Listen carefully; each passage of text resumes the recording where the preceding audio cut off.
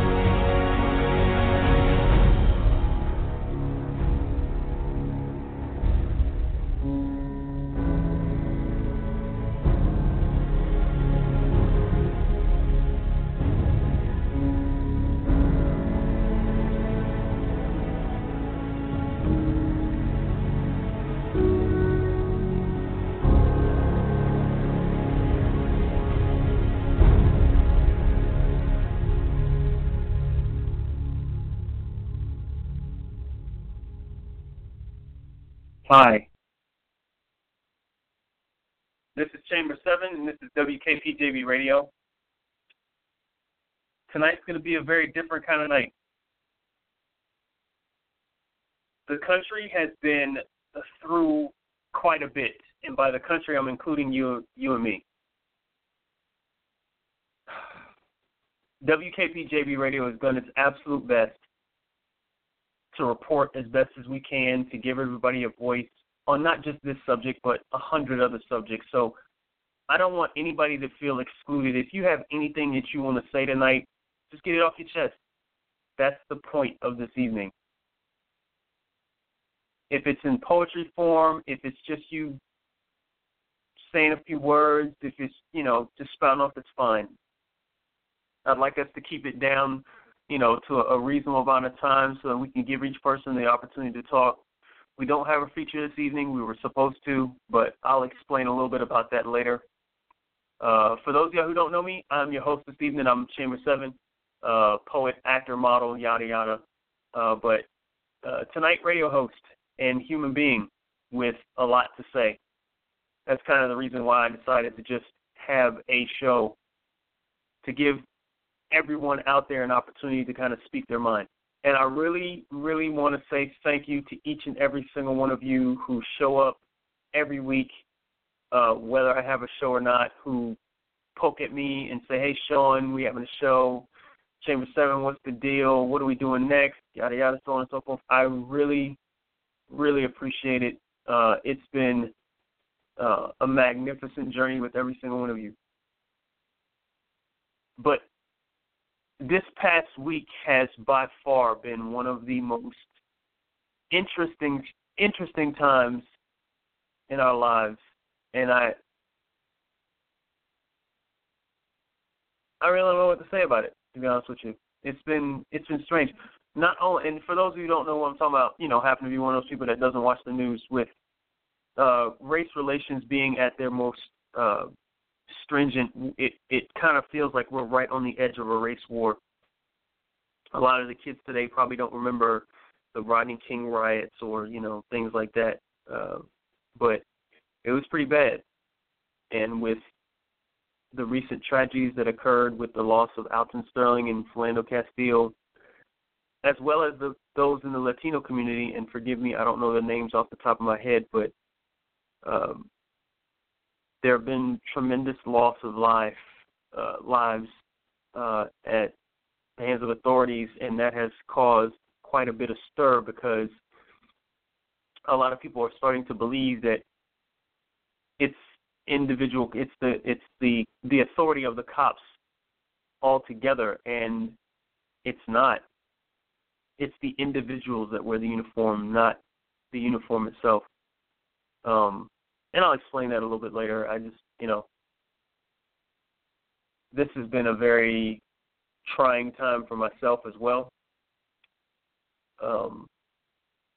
I've had a lot on my mind for the past few months, but this kind of brought a lot of things to head and gave me a lot to think about. Made me wonder, what am I doing and how am I contributing to the betterment of our society, so to speak? So that's why I wanted to do this show, give everybody the opportunity to say what they wanted to say, do what they wanted to do, feel what they wanted to feel, and that's kind of how I wanted to do every single show that we've done. If you're new to this show and you're just now calling in for the first time and you're listening to me yammer and you're wondering what the hell this is about, let me just give you a quick explanation. We are WKPJB Radio. I'm your host for the rest of the evening, Chamber 7. And as your host, what we do is give you the opportunity to speak your mind. So if you would like to speak your mind and you call into the number 347-324-5487, all you have to do is raise your hand. And the way you do that is just by pressing the number 1 on your keypad. When you press that number 1, only press it once, please. It will show me that your hand is raised. And while your hand is raised, it will tell me that you've got a few things that you'd like to share with us. I see your hand raised. Thank you so much. I usually jibber jabber for about a good 30 minutes, and hopefully I convey some messages to you that will spark conversation, that will invite you to come in and say some words, and that's kind of what I wanted to do. So, Chamber 7, why did you opt to call the show The Fallout? Well, it just so happens I'm glad you asked. I called the show The Fallout for one very simple reason, because the recent incidents that occurred on July the 5th and the 6th, if I'm not mistaken, because July 4th was a Monday and July 5th was a Tuesday. So, yeah, it was Tuesday. The recent incidents that happened where Mr. Alton Sterling was approached by police officers in Baton Rouge, Louisiana, and was unfortunately gunned down, as well as the recent incident with Mr. Philando Castile. He and his girlfriend were pulled over for an alleged broken taillight. And in the midst of those situations, police were involved. The authorities took it upon themselves to open fire on these individuals, and neither one of the suspects survived the shooting. And it brought up a lot of, of course, race wars. And then, unfortunately, just following after that, a peaceful protest in Dallas turned deadly when a young man allegedly decided to become a sniper, hopped up at a high point, started shooting at police officers. The claim has been made that he said that he wanted to kill as many white cops as possible, was not affiliated with anybody in particular, so on and so forth. The Black Lives Movement has been condemned for a lot of their actions, so to speak. The All Lives Matter movement came out and said some things. The Blue Lives Matter came out and said some things. We've seen several news reports. So when I say the fallout, I'm referring to the unfortunate murder of police officers. I am referring to the number of news reports that have come out with falsehoods, with further information, with other information that have made things look even more sketchy I'm referring to the way race relations have drastically taken a turn, and some of the things that the news articles that I've read. And by the way, to all of you who have emailed, text messaged, sent me anything with regard to this case, I really appreciate it. To all of you who were empathetic enough to understand that Chamber 7 as an empath, I kind of take on very heavy. So it was strange because I had a lot of conversations with people, and they'd be like, hey, what's up? And I'd be like, and my instinctual attitude was, the fuck you mean is up? Like, do you not know what's going on? And then I had to remember, not everybody feels the way that I do. As a black man with a birthday coming up here very soon, at one point I felt really, happy about, I'm about to hit a landmark time in my life, so on and so forth. But then with these things, it made me feel like, should I feel lucky to have made it this far? Like, yeah, sure, I wasn't raised in a bad neighborhood and that kind of stuff, and, my parents did a lot of things to put me in the best possible position, but, I mean, there's a lot of people who did all that, and somehow in the end, they still ended up dead. So I'd like to kind of just go over a couple of ironies that I spotted and hopefully raise some awareness and, bring some ideas to you as to what I kind of wanted to talk about. Let's start with a couple things. Baton Rouge, Louisiana, they discussed how, of course, we all know that Alton Sterling was approached by two police officers because they had a anonymous 911 call, which we later found out was a homeless man who was threatened by Mr. Alton Sterling, who happened to have a weapon on him. Apparently, Mr. Alton Sterling was illegally carrying that weapon. It was claimed that he was brandishing it and scared the man off. The police officers approached him. They then subsequently turned around and demanded that he get on the ground. That's about the time when a bystander had started recording the incident. They forcefully yelled at him to get on the ground repeatedly. He did not. One of the officers, who, by the way, had their hand on their weapon, tackled him, threw him to the ground, shoved him up underneath what appeared to be a Toyota Camry, because I know cars, and got on top of him, told him to stop resisting. There are reports that the body cams that both of the officers were wearing became dislodged. There's also reports that him in the midst of it, they had his hands. They told him to stop resisting. They both, I think one or both of them pulled out their weapon, but I only saw one pulled out their weapon. Shot him 6 times. He stopped.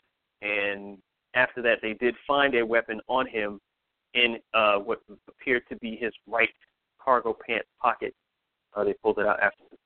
So that's just to kind of give you a gist of it. Now, somebody was kind enough to send me a news article back in May the 27th from CNN.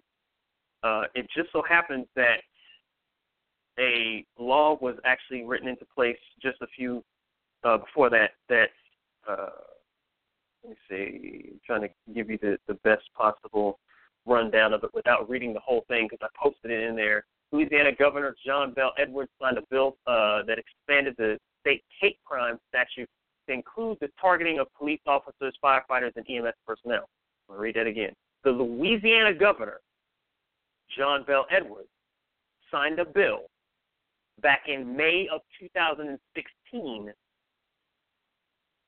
that expanded the state's hate crime statute to include the targeting of police officers, firefighters, and EMS personnel. Now, listen to what he says next. Coming from a family of law enforcement officers, I have a great respect for the work that they do and the risks they take to ensure our safety, Edwards said on Thursday. This is, of course, back then, adding they deserve every protection that we can give them. Now, this is my first immediate reaction. That's odd. So are they the only ones that deserve every protection? Now, do police officers have a very risky job? Yes. Stuff like what happened makes it that much worse. I have the utmost respect for those who take their authority seriously. I have zero respect for those who abuse their authority. So I want to make this perfectly clear. It is not the stance of neither WKPJB Radio of Chamber 7, of Sean Singletary, me personally, I am not of the stance that all cops are bad. Here's why. Because the same people who feel like all cops are bad are basically displaying the exact same attitude that the people who are looking at black people and saying all black people are bad. You're no different because you're indiscriminately attaching a stigma to a group of people for no reason whatsoever. Highly ironic that they signed a bill that turned it into a hate crime, and then all of a sudden a couple of cops decided, you know what, screw this guy, we're just going to kind of murder him. Now, this is my own personal opinion. You do not pump 6 bullets into somebody you have laying on the ground. Probably heard me say this before. They pumped 6 bullets into him. As far as I'm concerned, that's fear. You're a pussy. You have a gun on a man who, yes, you heard he had a gun, but you didn't find it until after you murdered him. That's my opinion. Now, I know, but wait a minute, Chamber 7, we don't have all the evidence. Bitch, please, let's just be real. This is WKPJB Radio, show's rated R, so if you hear a couple flippant words come out of my mouth, guess what? Welcome to the show. We keep it real here. Say whatever you feel, and I'm going to do that. I saw the video. I'm not an idiot.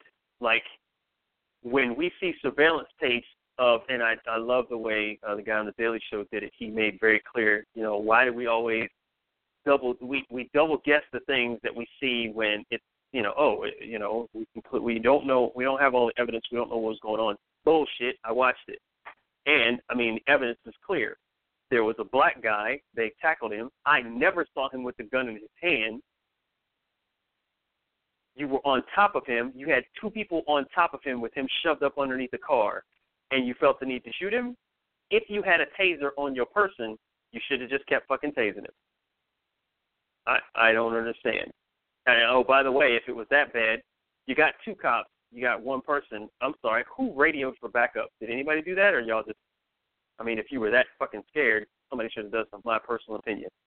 I would like to think that other police officers out there would have looked at that and been like, what the fuck? Like, we weren't taught to do that shit. I would have liked to have heard the Blue Lives Movement jump up when Eric Garner got strangled to death with an illegal chokehold that was written in the books as illegal. For them to have jumped up and said, no, this is bullshit. We weren't supposed to do that. That guy needs to go down. But instead, no conviction. And I believe that's where the problem lies.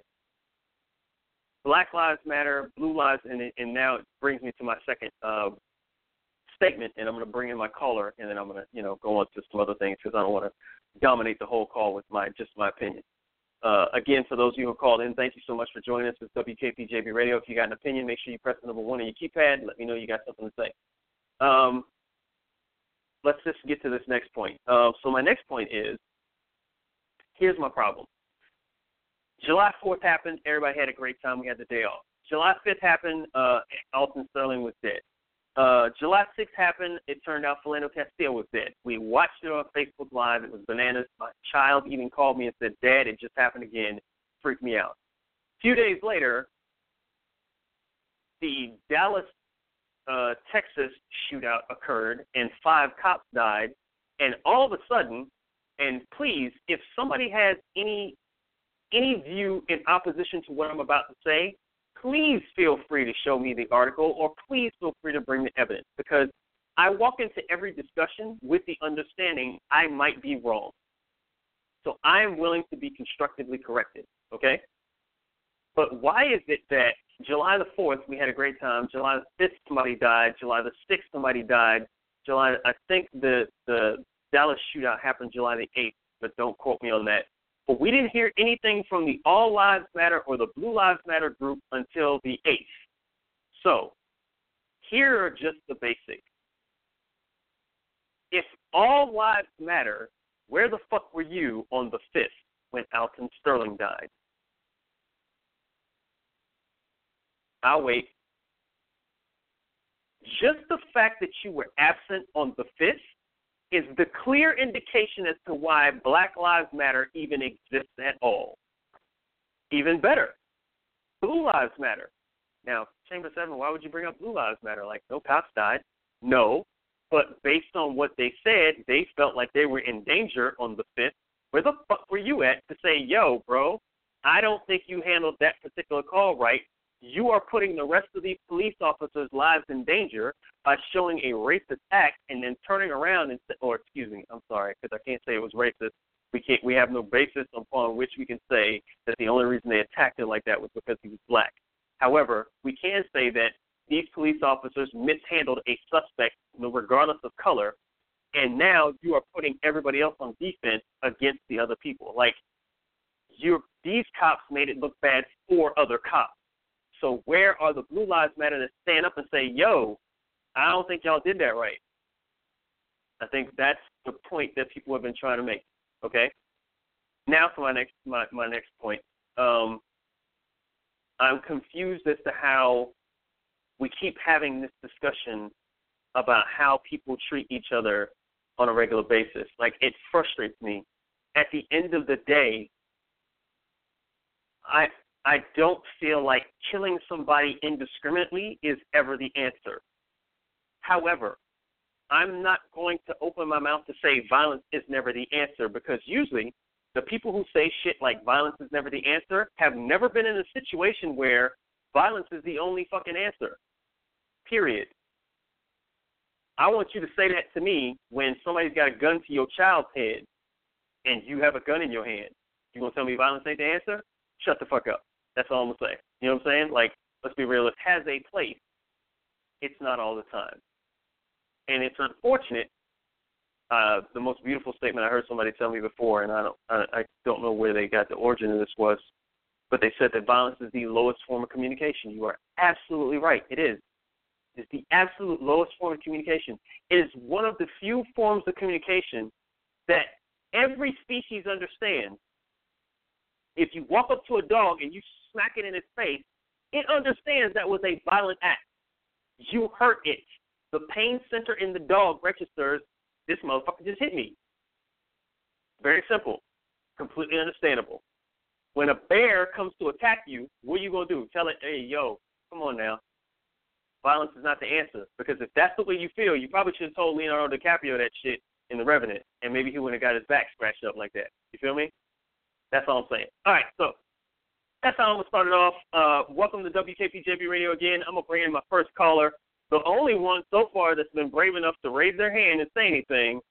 Yes, I know the rest of you got some shit you want to say. Stop playing. Press the number 1 on your keypad and stop bullshitting right now. But let's start with the first brave one. 202-870. Who we got on the line? Hey, it's Julie. Julie in the building. Ladies and gentlemen, I can guarantee you right now, Julie is never afraid to display her opinion. So if y'all got some shit to say, you better get it in right now because she about to fuck some shit up. What up? Been a minute. Hey. What's going on? How you been? I've been good. I was on vacation from Friday to today, so it was kind of a weird day to go on vacation, but I would still be posting intermittently and such because, nice. I mean, this has gotten me very upset for a number of reasons. I mean, I think I posted something when it first happened that probably caused some people to defriend me, which is absolutely fine. I don't fuck care. That's what I say. Exactly, because, you know, there are some people that I try to I posted something actually that I was tired of being diplomatic because it really got to a head this week for me because, as you know, I'm white. And I feel a certain way about a lot of things, and I feel part of my role in all of this is to try to educate some of my people who fail to understand what white privilege is, who fail to step outside the narrow parameters of their own lives and their own experiences. And so sometimes I try to be diplomatic and I try to hear what they're saying while still trying to get across the message to them because since I'm not black, even though, I mean, I get very angry and I mean, like you, I mean, I am an empath. I feel things incredibly so. But I, even as much as I try to understand and I try to empathize, I can never understand. And I realize that. I never will understand. So to me, I know how emotional I get. I can only imagine what it must be like for somebody to be black, right? So I always feel like I'm able to better explain to some of my people why people are feeling that way. But right. I really had it this week because I had two friends. One is an ex-boyfriend of one of my girlfriends. He lives in New York. And then another high school friend I haven't seen in years. He actually he's black and he's a country musician. He plays I forget the saxophone. But anyway, he travels with country music. So he's a black guy, and mostly he's been on the road with a lot of white people. So there were two separate instances that really got me fired up. The one guy posted an article, and one of his friends just started saying just really hateful things, about these people got what they deserve, blah, blah, blah. And then the friend got into it with me. And I was just, and then my friend said, this is not the day to his friend. He's like, please don't say anything more. And this guy kept going and going and going. And it made me really angry. And then my other friend posted something on the days that I think it was right before the cops were killed in Dallas. I think it was the day the cops were killed in Dallas. And he said, you know what? Why is it on my timeline when all these other things happen to Alton Sterling and to Mr. Castile? He's like, I don't hear anything from the white Christians. But today, white Christians, all of you are, talking about sending prayers and such. And some people have the nerve to tell him, and this guy, I haven't talked to this guy in years, and some people have nerve to tell him, oh, why are you trying to make this divide, and why are you trying to do this, and why are you trying to do that? And then somebody else was like, you don't even know what you're talking about. Like, I don't see that on my timeline and such. And I just went and said, how are you going to tell him what's on his timeline? Why don't you instead say to him, I can't even imagine, listen to what he's saying. He's saying as a black man, he is tormented. He is tortured right now. He is going through this. Stop and try to listen to what he is saying, instead of telling him he's wrong. And how are you going to tell him what he sees on his timeline? Because I had other friends who said that too. They said only 3 of my white friends said anything on my timeline today, and I kept hearing that from so many of my friends, and it really, it really upset me. So, and I think this is, for me, it just shows that some people still have not learned at all. And I think that's really, really, really frustrating. No. And you know what's weird about that is the fact that I find it, and it's a horrible fact, but I'm just now, after all these years of living, I'm starting to realize some people will just automatically refuse to see things from any other position but their own. Mm-hmm. And I instinctively have lived my entire life constantly trying to empathize with the way other people feel, constantly trying to asking myself the question, okay, I was offended by what they did, but let me take a moment to try to see it from their standpoint to at least get a general idea as to why they did what they did. Have there been people that have hurt me? Yes. Yeah. But then I have to ask myself the question, why did they hurt me? Oh, that makes sense, because everybody else that looked like me, why they felt the need to hurt me. Right. Like it's very similar to I'm gonna take this really strange. Now watch this. Okay. In nature, the butterfly has a specific pattern on its wing. And usually that pattern is like that so that it mimics a bigger animal, which reduces its chances of being killed. What are you talking about? All right, follow me on this thought pattern. Okay. Technically, the butterfly lies to people to protect itself. That's technically what it does. So I said all that to say, a lot of times people will react first out of the instinct of protecting themselves from previous situations. The butterfly's wings are like that out of an evolutionary need to carry on its species. So humans, much like butterflies, will react to people angrily in an instinctual way of saying to themselves, I'm not going to let what happened to me happen again. Then they pass that same trait on to their kids, and their children do it. Perfect example is the Westboro Baptist Church. Oh, God. I still don't understand why it exists, but apparently the only reason it exists is because it's a cult of family members, and they just carry it on over and over again. how is it a church? How can you even? I mean, I can't. But continue. Sorry. That's just. Well, it's simple. In my thought process, the reason it's a church is because they filled out the right paperwork. Yeah. Am I wrong? Like, let's be realistic. That's pretty much how it went down. Yeah. There are people who seceded from it and left out of it. Now,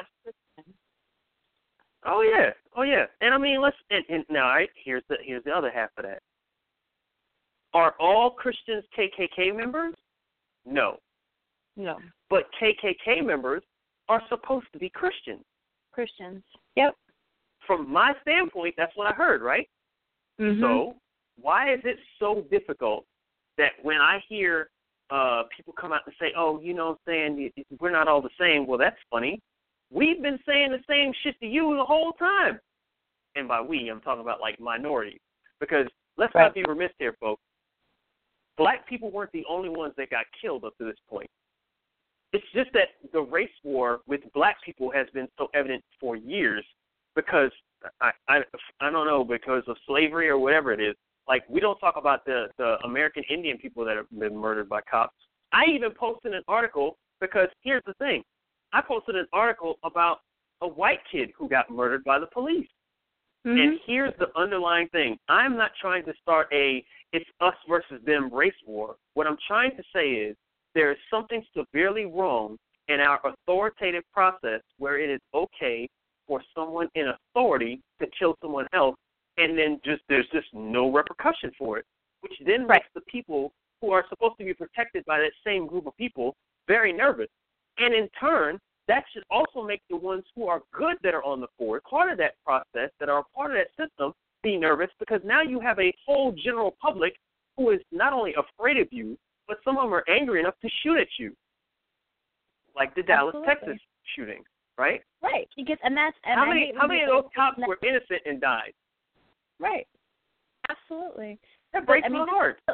This is the one thing that gets me. I don't know if you saw this. I posted this, and I know I saw some people posted as well. But there was the radio show where a cop called in, and the radio host asked him about, basically like why don't cops call out other cops and such. And to me, that was Peter Rosenberg.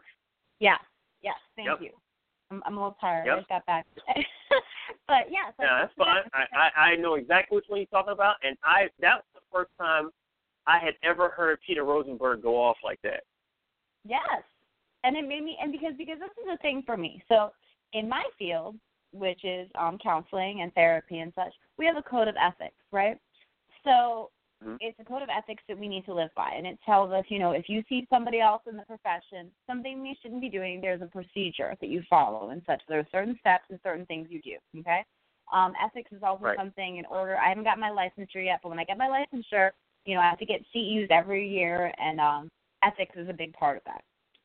So when I posted that, I said, you know what? I don't get this, because in my profession, if somebody is acting unethically, I'm definitely going to do something about it. I have a code of ethics, but also, first of all, it casts a pall on my profession. And secondly, it hurts the client if somebody's acting unethically. Okay? So I don't know why people seem to think that police officers are above reproach. Why don't you call out somebody else? Why is calling out one person or saying that a police officer may have done something wrong? What is wrong with that? I don't get that. We can look at the Catholic Church. I'm a Catholic. We can talk about it. Before, priests were above reproach, right? They would move a priest to a different parish if there was a whisper of him being a pedophile or something like that. And look at all of that cover-up did. Did you see the movie Spotlight? I can't. Yeah. I haven't seen Spotlight. I couldn't watch it because it's horrifying to me. That's my church, But people are not above reproach. There are people in all professions that are not perfect, and it shouldn't. It's worse on the profession when you don't call out the bad apples. Right. I don't get that. I don't, and I don't know. It bothers me a lot. One of the favorite memes that you posted up just recently, I see the one that you posted of Jesus, and it says where Jesus is sitting up and he's looking down on the people, and he says, blessed are the poor. And then somebody in the congregation goes, blessed are all lives, Jesus. Like, that's a perfect rendition of what we're talking about. Like, that's exactly what we're saying. Yeah, I get it. All lives are blessed. I get it. But the rich people are a little bit more blessed than the poor people, so I'm trying to bless them to get us all equal, because we're not equal. Like, that was the whole purpose of the Black Lives Matter movement in the first place. And now you've got people jumping on the bandwagon saying, oh, yeah, Black Lives Matter, and then they're doing dumb shit. And then now they're saying, oh, well, everybody's wrong now. You know, all this Black Lives Movement, yeah, they're all wrong. What? Right. Because of the spot. But now, get this. Now, here's the part that gets me. I'm sorry. Here's the part that gets me. Same thing with the same thought process I just gave you a second ago. All Christians are not KKK members, but all KKK members are supposed to be Christian, right? So now follow me on this process. All right, so you're telling me, well, you know, saying all cops are not bad. Okay, yeah, but these 5 are. So if you want us to follow that same thought process, okay, fine. Well, all black people aren't bad either. So this group over here that is bad, you can take care of them. There are black people that kill people. There are brown people and white people that do the same thing. And that's what's frustrating, is that we always want to, we're muddying the waters with an argument that has nothing to do with the problem. Well, this is what infuriates me. This is I posted what I wrote. I think this was the second thing I wrote. I think after the Philando Castile thing. But the first thing that I wrote was that day was about how people respond to this, and it's always something. It's always a comparison, right? I commented my cousin wrote something that was great the other day, and I commented on that. And then his cousin from the other side said something about, what about white men in sport vehicles? And I was like, why are you bringing that up right now? Have several of those happened this week? Why does it always have to be a comparison and think about, well, something else happened to you too? You know, like people talk about, you know, if somebody, it's like somebody runs into a funeral and all these people are mourning, and then you run and you didn't know the person, but you go, I too have felt pain, you know? And it's just, I'm tired of those comparisons. And I'm also tired of, I, first of all, can't stand the term black on black crime. I said on my page, if anybody brings that up today, please have a seat. Because you know what? There's black on black crime. There's white on white crime. There's Asian on Asian crime. Because statistics will show you people generally kill people they know or people that live within close proximity to them. So guess what? With the way our neighborhoods are set up, those are most likely going to be people that look like you. And but it's always brought up, and it's ridiculous. But people still want to bring that up. Well, the frustrating part to me is, why does it matter that it's black on black crime? Like, I thought crime was bad regardless of who it was against. Like, does suddenly black on black crime have a heavier weight than, like, white on black crime or black on white crime? Like, is it more okay for a black person to kill a white person than it is for a white person to kill a black person? Like, no. Well, you know what? And I'm going to tell you something. When white people bring it up, I'm going to call it out right now. As a white person, it's racially tinged when people say that, and sometimes it's outright racist because you know what they're saying? Oh, they're all killing each other anyway. Why does it matter if a cop kills one of them too? They need to worry about their own problems. And because there are so many people, I mean, I even had somebody comment the other day, again, this is on someone else's page, this is not a friend of mine, and if they were, they would no longer be a friend of mine. He was like, none of these things would happen if people just complied. If they just complied, it's really easy. It's not a big deal. And I said, oh, I'm sorry, were you at all of these crimes? Do you know all of these people? Were you there with Philando Castile? Were you there with his girlfriend and his girlfriend's daughter when that happened? Do you know about any of this? It's just really frustrating that people really believe that. I'm so glad that you brought that up just now. Because here's my next thought as far as that's concerned. I grew with regard to problem solving because for those of y'all who don't know, that's literally what I've been doing like all my life. Like, problem solving is my entire existence. And the easiest way to solve a problem is to first and foremost get it down to its bare metal. Take away all the excess stuff and just get down to the basics. Here are the basics. There were 3 human beings in that vehicle. And of all the things that you are supposed to do as somebody in authority, it's protect the child. I don't care about color or race or creed. I don't give a shit if it was a Hispanic cop or a black cop and it was a Mercedes-Benz that they pulled over and he shot into that car. There was a 4-year-old in the back seat in the direction that you were firing a weapon, and you didn't fire it once. You fired 4 fucking times. Once for every year of that child's life. Yep. I don't care who you are. I don't give a shit what you say about the record. There is no possible way you can tell me that isn't child endangerment when he fired into that vehicle with a human being and a child in the back seat. No way possible. And you know what? That child will never come back for that. She will never come back from that. And you know what baffles me about that? If you listen to the entire thing, I think it was 9 minutes long when I heard the whole thing. Because what really baffled me was they got her out of the car. They had their guns drawn like she shot at them. Yeah. They made her walk back. They handcuffed her. Now, I get it. I know law enforcement is probably hearing it right now and saying, well, that's what we got to do in order to protect ourselves. Standing there, and all of them had guns. Y'all just shot into a car with a child in it. I'm still confused. Please don't give me that. Her mother was there. Especially when her mother was traumatized. She was so calm. First of all, that moment is a picture of grace. But also, she was in shock, and she had been traumatized. And, just listening to that little girl's voice. Here's my non-professional opinion. I don't think that when he got shot, I don't think she ever, one, I agree, she was in shock. But 2, I don't think she ever thought he was going to die. Yeah. Because you heard her. I really think she felt like, because you heard her say, they shot his arm off, and she said it very calmly. Yes. Yes, and then when she said, please don't tell me he's dying like that, and then later on, she lost it.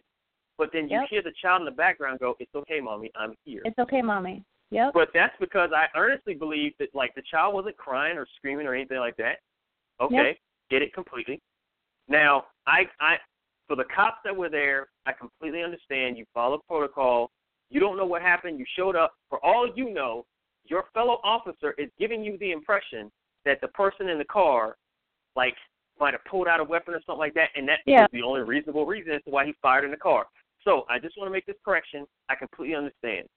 I have no fault for the other police officers that were there. They had no idea what was going on. For all they know, the ones that he just pulled out a weapon. But how ridiculous did that look when you see the gun pointed in the car of the guy who just shot her boyfriend, and she's there, and her little girl is there? How ridiculous!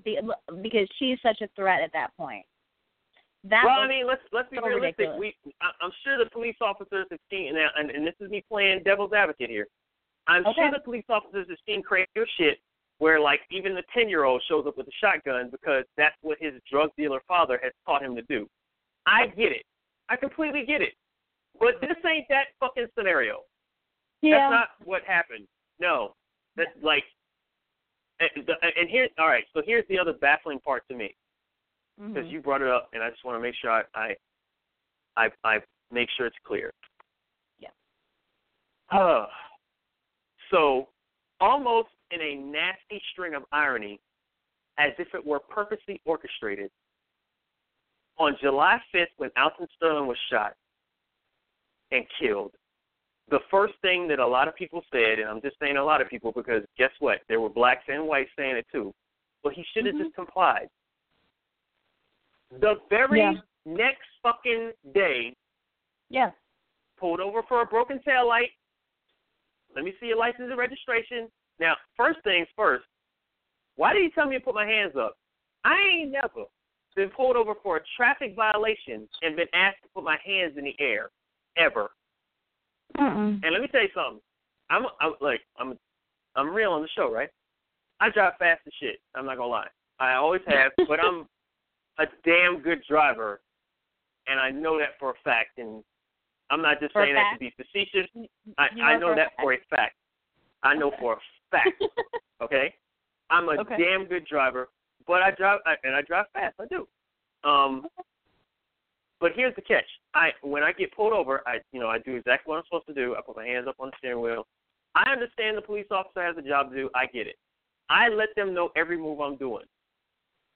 Philando Castile, based on the accounts that the girlfriend and everybody said, and I'm going to give you a really key piece of the evidence that I noticed based on whatever little psychology I know. Apparently, they told them to put their hands up in the air. Philando Castile said, "Sir, I have a concealed carry license. I own a weapon. It's on my hip, but I am reaching for the identification you asked me to reach for." That's the way where it was described to us. As soon as he went to reach for it, 4 bullets. Now, here's the problem. Why did you feel the need to put 4 bullets into the person that was obeying the order that you gave them? That's one. Right. 2, anybody who watched the video, if you were brave enough to watch the video, if you watched it, you would have noticed that the cop started screaming at her as if to try to explain to her and convince her, "I told him to get his hands up." "No, you didn't. You told him to get his ID. Right. Like, and otherwise, why the fuck did you pull us over? You hear the cop keep screaming, fuck. He knows he fucked up. Oh, he knew he fucked up. He knew he fucked up. I mean, you hear that. Here's how I know that. Watched it. Here's how I know that. Let me just tell you this. Here's how I know that. I'm going to give you a scenario. Somebody breaks in my house, and I shoot him square in the face with a shotgun. Like, he's got my child in his hand or something like that, or they've done something that's clearly obvious. Yo, you fucking up. I done gave you a chance. I'm going to have to put some holes in you. I put some holes in you. I'm sorry, but I don't have a feeling of regret. Fuck you might come out of my mouth. Right? Right. Like, all right, I might have a little bit of remorse if it was like a 15-year-old kid or some shit, or mistaken identity or some shit. That's why I would have remorse. But if I know I ain't fucked up. Defending yourself. Hell yeah. Yeah. So what's he hollering fuck for? And that did inspire a lot of confidence for me in that particular law enforcement officer. You know, it's like you shouldn't be shooting a gun. It reminded me of like the guy who shot Tamir Rice, you know, in my hometown of Cleveland. You know, he was somebody who shouldn't even have been on the Cleveland police force. You know, like he had gotten bad ratings and such and recommendations and everything, yet he was still put out there. I don't want people out there that are scared. You know, you shouldn't be handling a gun. Like, first of all, I don't like guns, okay? I'm afraid of them for a number of different reasons, okay? But I would never go and take a job where I would be handling one, okay? Because I know that that's not what, you know, I'm good at. So, I mean, that was just, that video I saw a number of times, just going over things and trying to, you know, ensure that I realized what was going on. Because first I was like, who was saying fuck like that? Then I was like, that's the police officer, you know, because he knows that he messed up. And in terms of the broken taillight, do you mean to tell you something about a broken taillight? And this is what I try to explain to people when I try to explain the difference in terms of me with a broken taillight. I have one still. I've had a broken taillight, I think, for maybe a couple years now. I was in 7-Eleven on South Capitol Street, which is near where I live in D.C., and this is, you know, it's somewhere, you know, where I go in, and there was a cop who was in there one night. I had my dog out in the car, and it was, don't worry, it was not too hot. The window was down. She was fine. But anyway, I went in there for a minute, and there was a white cop in there, and he was checking me out and looking at me. I'm like, okay, whatever. Got what I needed, left.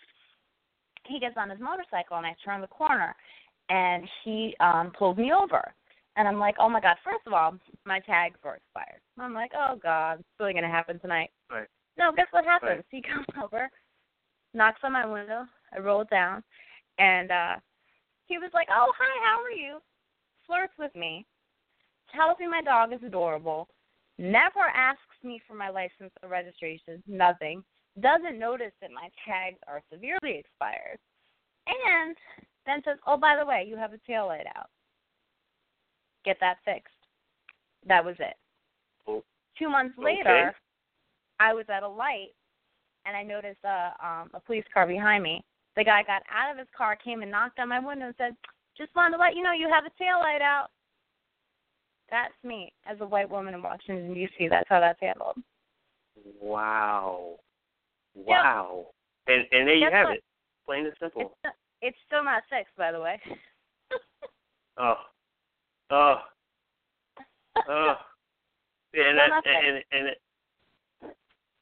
it scares me. It scares me. And by the way, I just want to make this clear, ladies and gentlemen.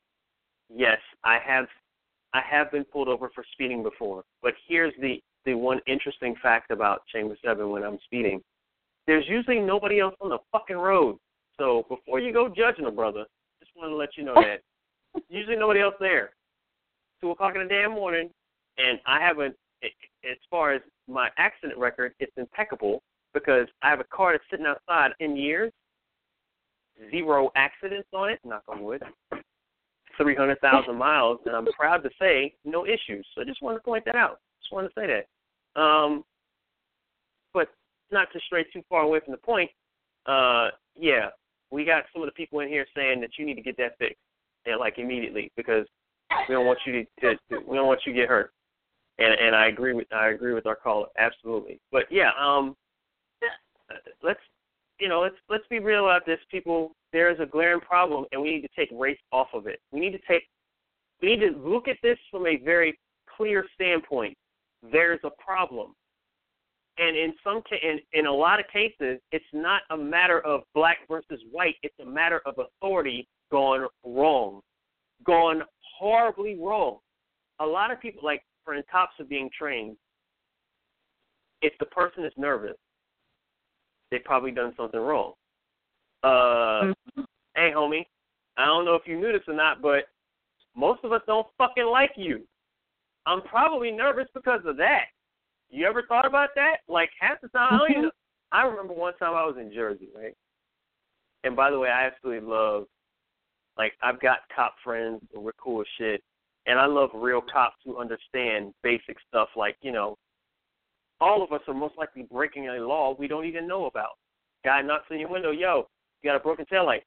Some people might not even know the taillight doesn't work. You know what I'm saying? So I'm in Jersey, right? I went to my homeboy's house, hanging out with him and his family. Funny, because the way my brain works, if I look at something long enough and I repeat it over and over again, I'll remember it. And it's stuck in my head, at least for a couple of days, right? Okay. Well, of course, Chamber 7, because I'm a poet, right? So here's the funny thing. I'm driving down the street. I'm leaving their house late at night, and it's in New Jersey. I'm going so slow because I don't know where I am, and Jersey is like, it's like this huge labyrinth of Jersey barriers all over the place, and I'm like, I don't want to mess up my car, and I don't know where I'm going. There ain't that many street lights, so I'm driving slow, right? I think the speed limit was like 35. I'm doing like 25, 30, right? I get pulled over. The white female police officer walks up. For going too slow. The white female police officer walks up to my car, almost textbook-like, hand on pistol and everything.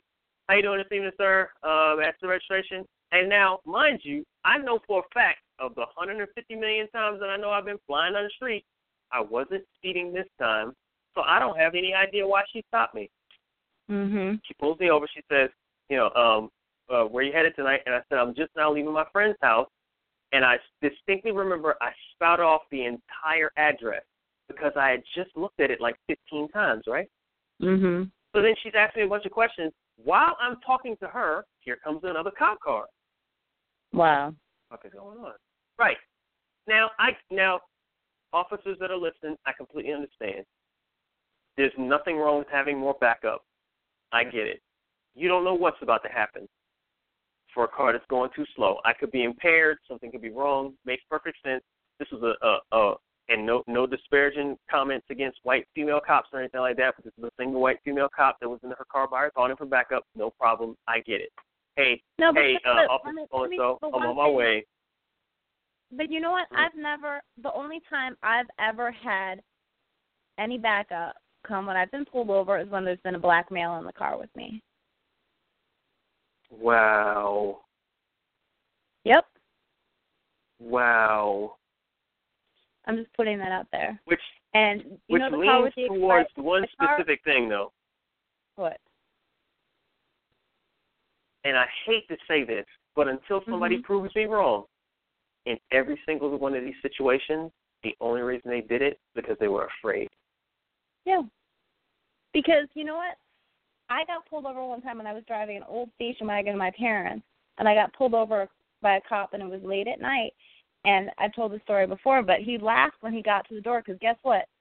He didn't expect it to be me driving in that part of Cleveland late at night. It was like he was relieved to find me behind the wheel. But you know what? That car that had the expired tags when I told you about, I drove that around for a long time without getting pulled over. My boyfriend at the time, this is a few years ago, who's a tall, dark-skinned black male, about 6'6", he drove the car for 5 minutes. He dropped me off somewhere, rode around the block, and guess what? He got pulled over. Lights. Right. We were out Almost in Virginia. Instantly, right? Yeah, we were out in Virginia. Almost I was like, what's taking him so long? Called him. Not picking up. Yep, he got pulled over. Yep. Jeez, man. Mm-hmm. Jeez. And that baffles me. Jules, I'm going to put you on hold here. I see I got another caller who was brave enough to raise their hand. I got two more, as a matter of fact. Yep. So stay with us. We got more questions and answers, so stick around. All right, thanks. Ladies and gentlemen, that was Jules, who comes on in and checks in with us on often occasion. Mental health professional, has been on several of our shows. If you ever have an opportunity to listen to a lot of our other previous shows, make sure you check those out. Wonderful contributor, not only on the show, but also on Facebook and so on. So make sure you check out a lot of the things that she has to say. For those of you who are just calling in, this is WKPJB Radio. I'm your host, Chamber 7. If you are listening to us via streaming this evening, we really appreciate you for listening in. I'm sure some of y'all are cooking dinner, trying to get some things done. I completely understand. Unfortunately, you're only allowed to stick around with us until 10:30 because at that time the streaming is going to stop. So if you want to stick around with us, make sure you go ahead and put your earbuds in, keep doing what it is you're doing. Call into the number 347-324-5487, and then press the number 1 on your keypad to let me know you got your hand raised and you got something you want to share with us. We would really appreciate to hear your opinion. Tonight's whole purpose is to give you the opportunity to vent some shit. If you are a white person and you are sick of hearing about black people, do not be lured away. Feel like this. You have the right to your opinion. I'm not going to bite your head off. I want to give you the opportunity to speak your mind just like everybody else. Now, that's not to say that I'm not going to say, okay, I disagree with you, but I give you the option to speak your mind. Because guess what? I spent 10 years in the United States Navy to give us all that freedom. That's perfectly fine. I completely understand that. I want you to come on the show with facts and say, hey, look, Chamber 7, I feel this way. Thanks. I appreciate you being brave enough to come on the show and spit facts. But don't be spewing hate here. That's all I'm asking. So without further ado, I'm going to bring in our next caller, 540-455. Thank you for waiting ever so patiently. Who do we have on the line? Hey, Chamber, it's Mimi. How are you? What's up, Mimi? What's cracking? Not much. This is a great idea for a show. I dig it. And you know what, ladies and gentlemen, I just want to make sure I'm not remiss. This is popular and expansive spoken word artist Mimi, Just Me. If you have not had the opportunity, at your next earliest convenience, whenever you got the chance, you have got to check her out.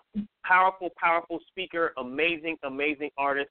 Always a pleasure to hear her honest opinions about things. And if you haven't had the chance to listen, I'm going to give her the opportunity to tell us more information about the radio show that she does every Sunday, which is also amazing as well, where she gives you the opportunity to speak your mind just as well as I do.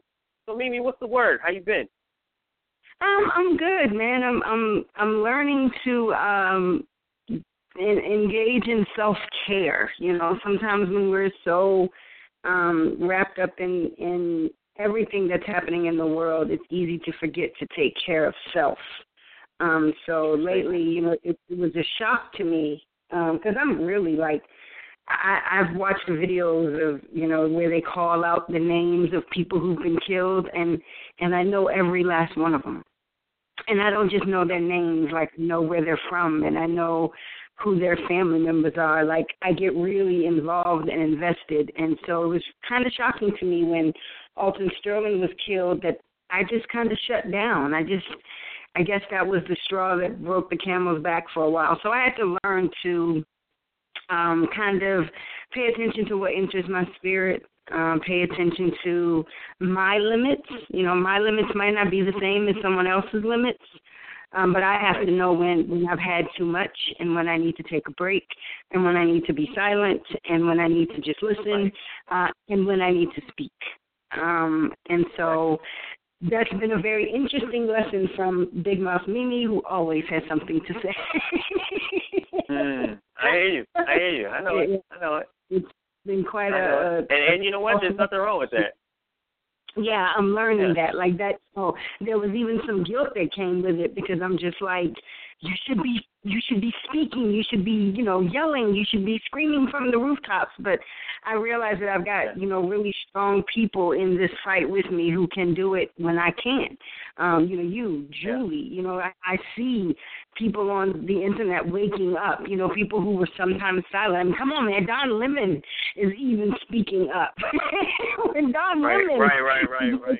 I think we need to take a step break. But I still, I feel a bit rejuvenated.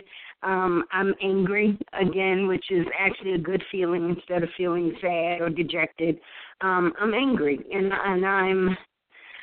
I'm angry to the point that I'm starting not to give a fuck what anybody else, has to say or think. If I feel like what they're saying and thinking plays a role in the oppression of people, any group. Right. If you're about oppression, fuck you. Like, that's where I'm at.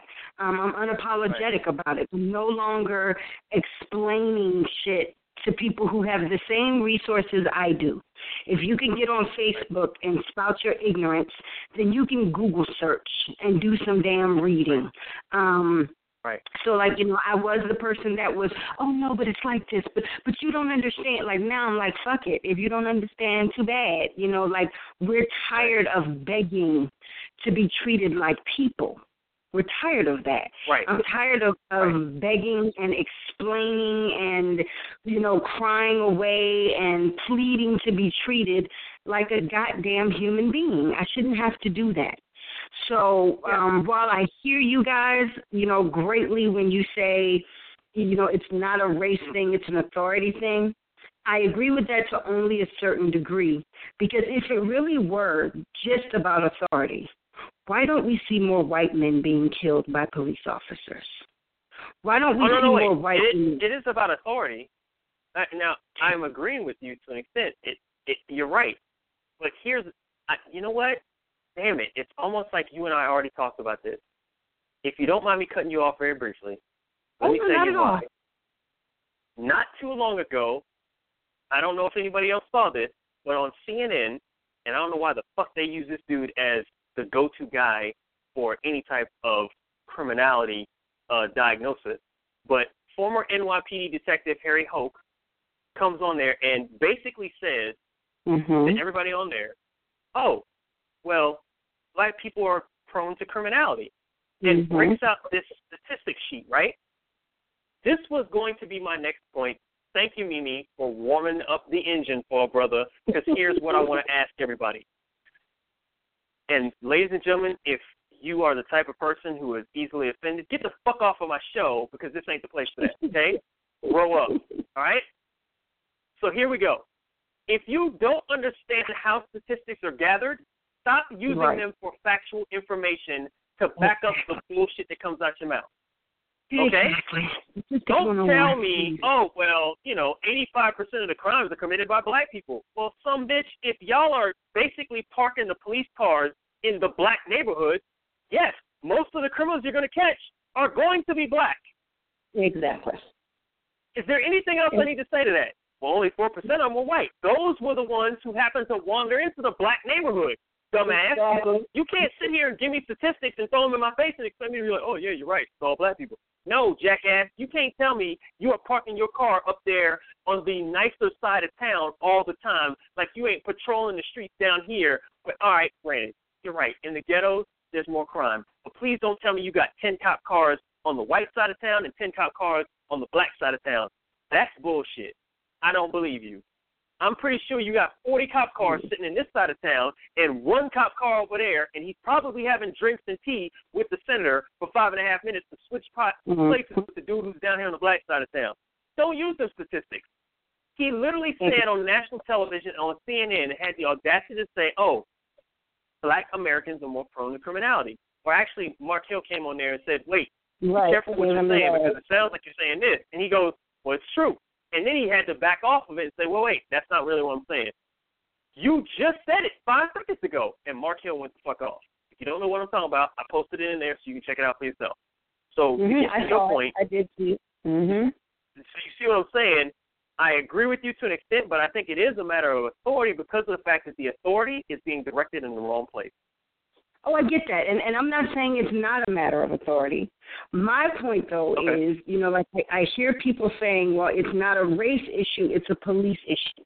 No, it's a racist police issue because these police aren't killing whites at the they're killing blacks. Yep. That's my point. Yep. Yes, it's authority. It's all about us challenging their authority. If we kowtow and bow down and try to be, as sweet as can be, 9 times out of 10 they'll appreciate that, and they won't take your life probably.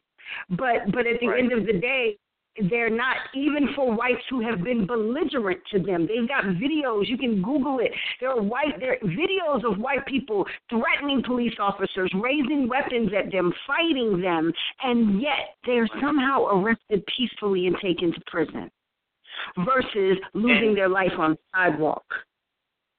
All right, so that's the racial element that I think we have to be very real about in this country, and a lot of people don't want to admit that. They don't want to see that. If this were happening to both races at the same rates, then or I should say all races, because I don't want to erase Latinos and Native Americans who are also killed at extremely high rates in comparison to white Americans.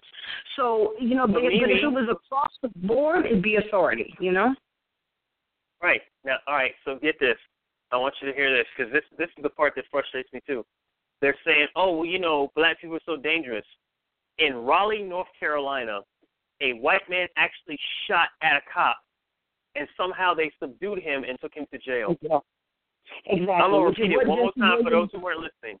A white male shot, pulled trigger, bullet exited muzzle of gun at a cop and was actually subdued and taken to jail.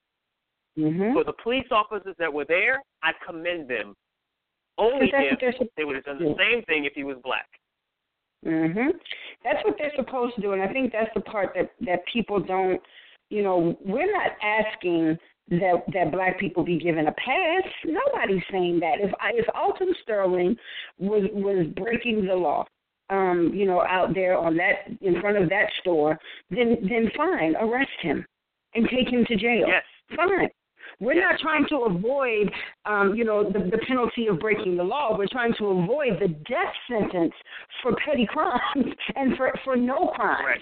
That's what we're talking about, and I don't think enough people are willing to just accept that and understand that that's the issue. I hear people say all the time, well, all cops are bad. And like you said, neither are all blacks. And to speak on that issue, my problem with that I guess ideology of there are some great cops. I agree. I just wish I could hear from them. I'm just not impressed by cops who are silent. If you have, on my job, if there's somebody who's constantly fucking up on the job, making the job harder for everybody around them, we hold that person accountable, no? So I'm not understanding where the good cops are. Why are they silent? If you really are a good cop, I would think that you would be appalled by what you see, instead of being silent and pretending to see nothing. So at this point, the distrust in this country is so high, not just because we see what the bad cops do, but because we also see what the good cops don't do. All right, so I'm going to speak on that from this standpoint as a veteran. There is a blue wall of silence that we always hear about, right? And this is my effort to try to kind of understand. There was one police officer who stood up. I don't know if anybody remembers this young lady. I think her name was Nakia Jones down there in Louisiana, who she was basically screaming into it. And I get it. As one of my other friends had told me, they didn't appreciate the way that she displayed her message. Though her message had some validity, it was very out of control, and it should have been done in a better way. But I think she did it out of frustration. So I kind of understand, but I also understand what my friend said, maybe it would have been best if she had kind of displayed it in a more uniform and controlled manner. But she was frustrated. But with regard to that blue wall of silence, here's the fear I think that they have. The cop joins the force with the intent of protecting the neighborhood that he's been living in for the past 10 years. Gets his first day. He's got his ride along. He has a decent partner who teaches him everything. That partner retires. He gets another partner. Now he's the senior person. He's dealing with these person. Now the new person he's got with him, they probably got some tenure too, and they're chit-chatting on the drive and so on and so forth. The fear is if I speak out against the cops, no matter whether they're good or bad, because it's kind of like almost like a fraternity. And anybody who's on this call that's a police officer, law enforcement, knows somebody who's in law enforcement, please speak up. I don't want to see if I don't want to speak out of turn here. But I believe the fear is one day there's going to be a shootout. And I don't ever want to have to call for backup and wonder if the people that I spoke out against are my only backup, and they're going to use that as a reason to wait 1 second longer.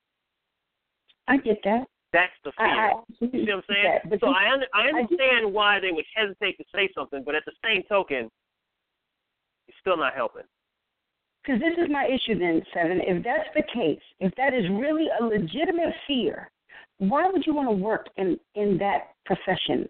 Why would you want to work somewhere where doing the right thing could cost you your life? And I get that they have families to feed, and I get all of that. But at some point, this fight is going to require all of us making some sacrifice. And if you can't perform your duties properly, because you fear that the bad cops are so powerful that they will retaliate and risk your life, you should probably run the fuck away from that job.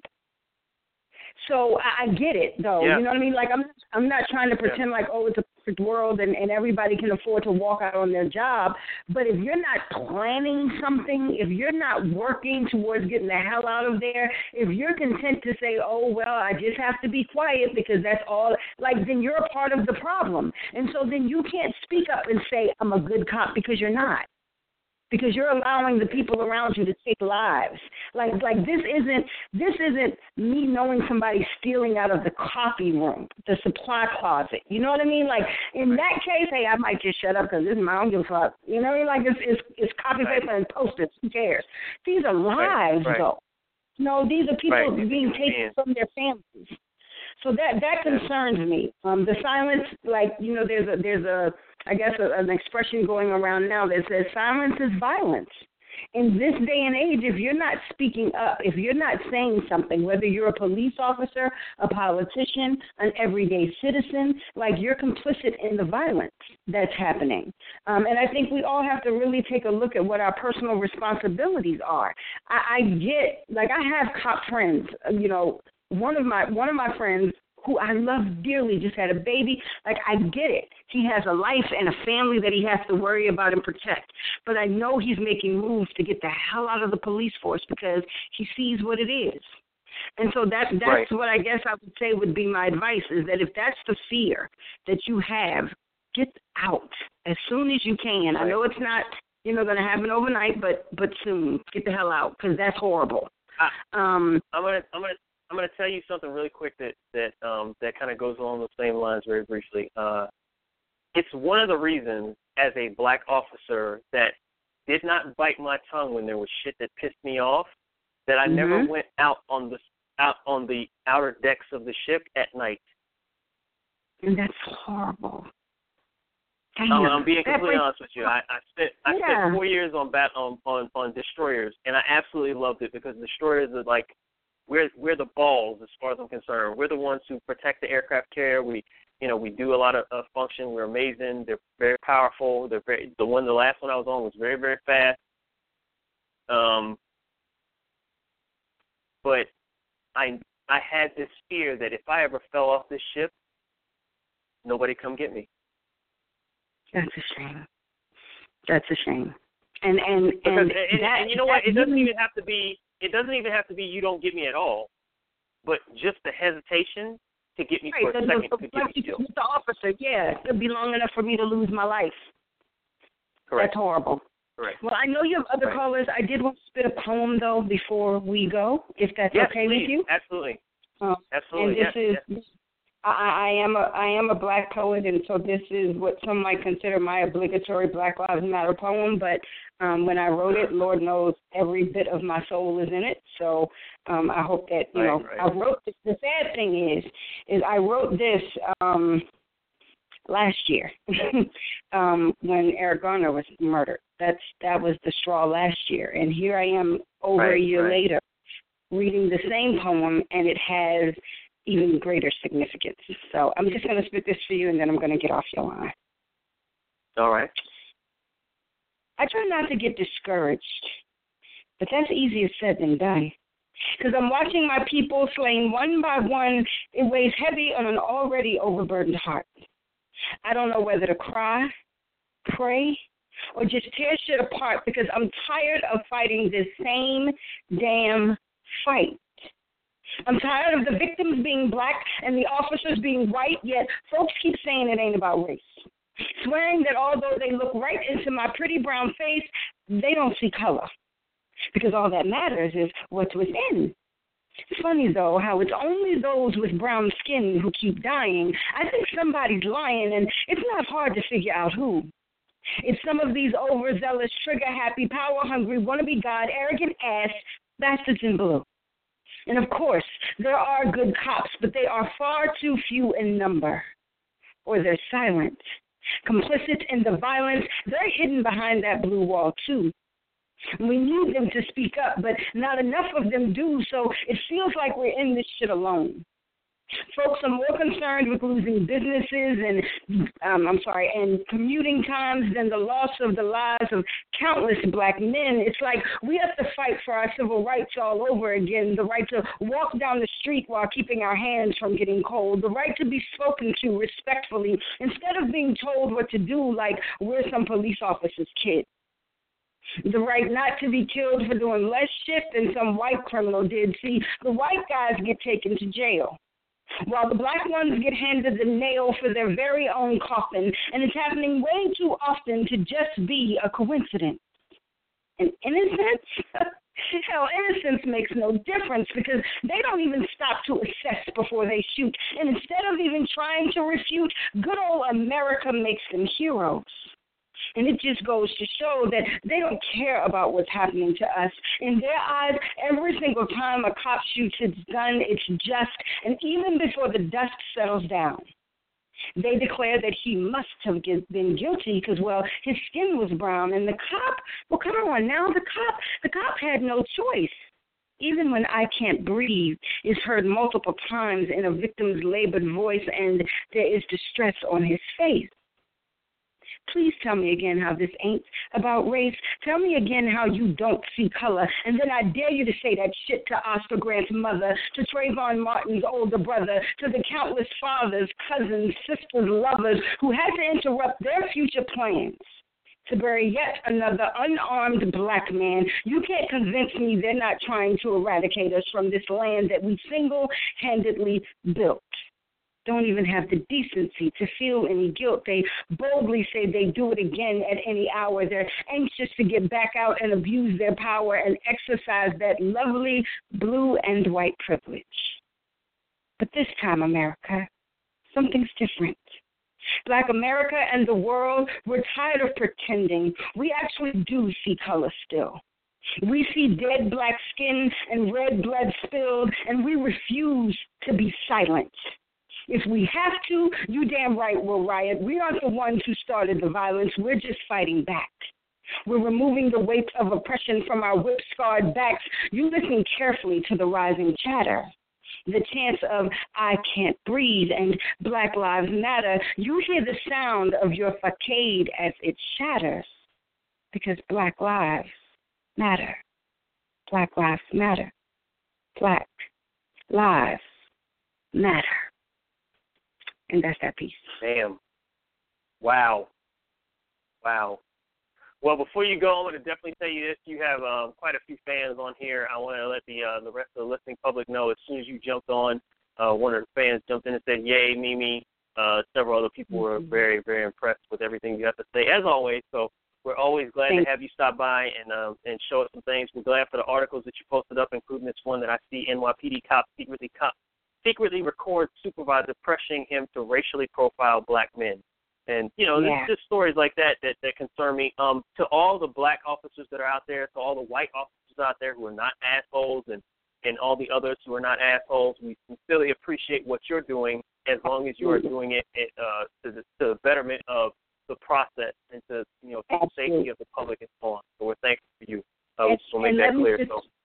Let me say two things really quickly. I hope if you listened to that poem and you felt offended, if you're an officer or a person who's not of color, or even a person of color, because believe it or not, we've got a lot of black people who still don't understand what the Black Lives Matter movement is about, then I hope you will self-examine, because that poem was about bad people, not about all people. I just want to say that.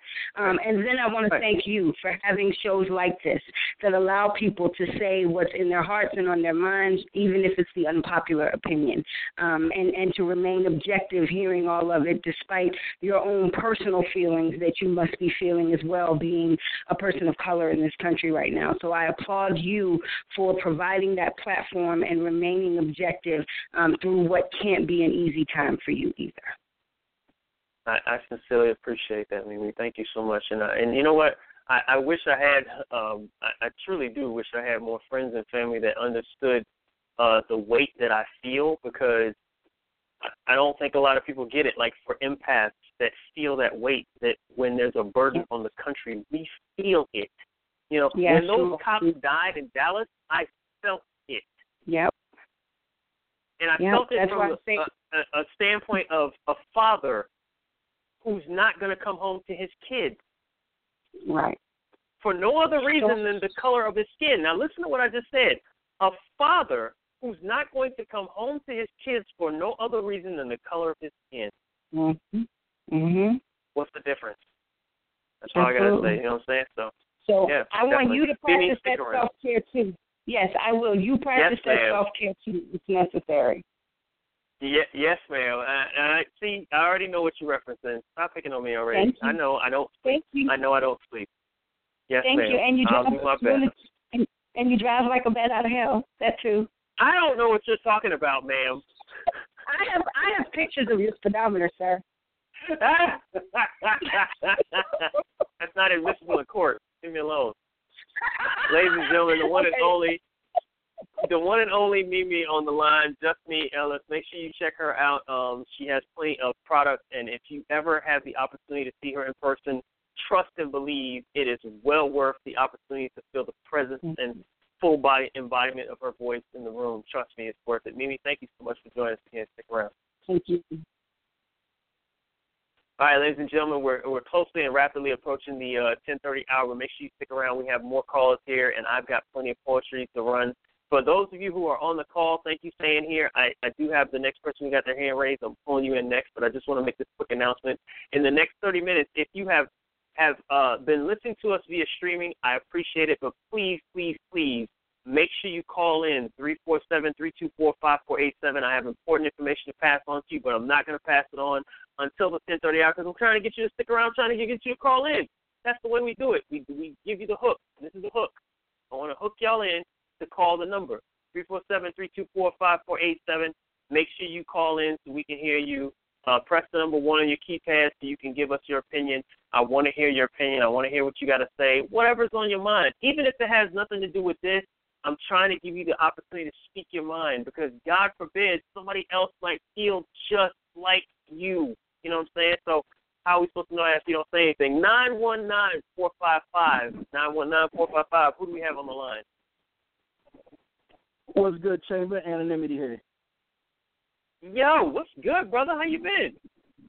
I'm chilling, man. Just sitting here and listening to the show, enjoying everything I'm listening to. Melissa, you know I'm a fan. I love your work. I love your vision. So if you're still on the line, I just wanted to share that with you. But I'm here. Yeah, absolutely. Thank you so much.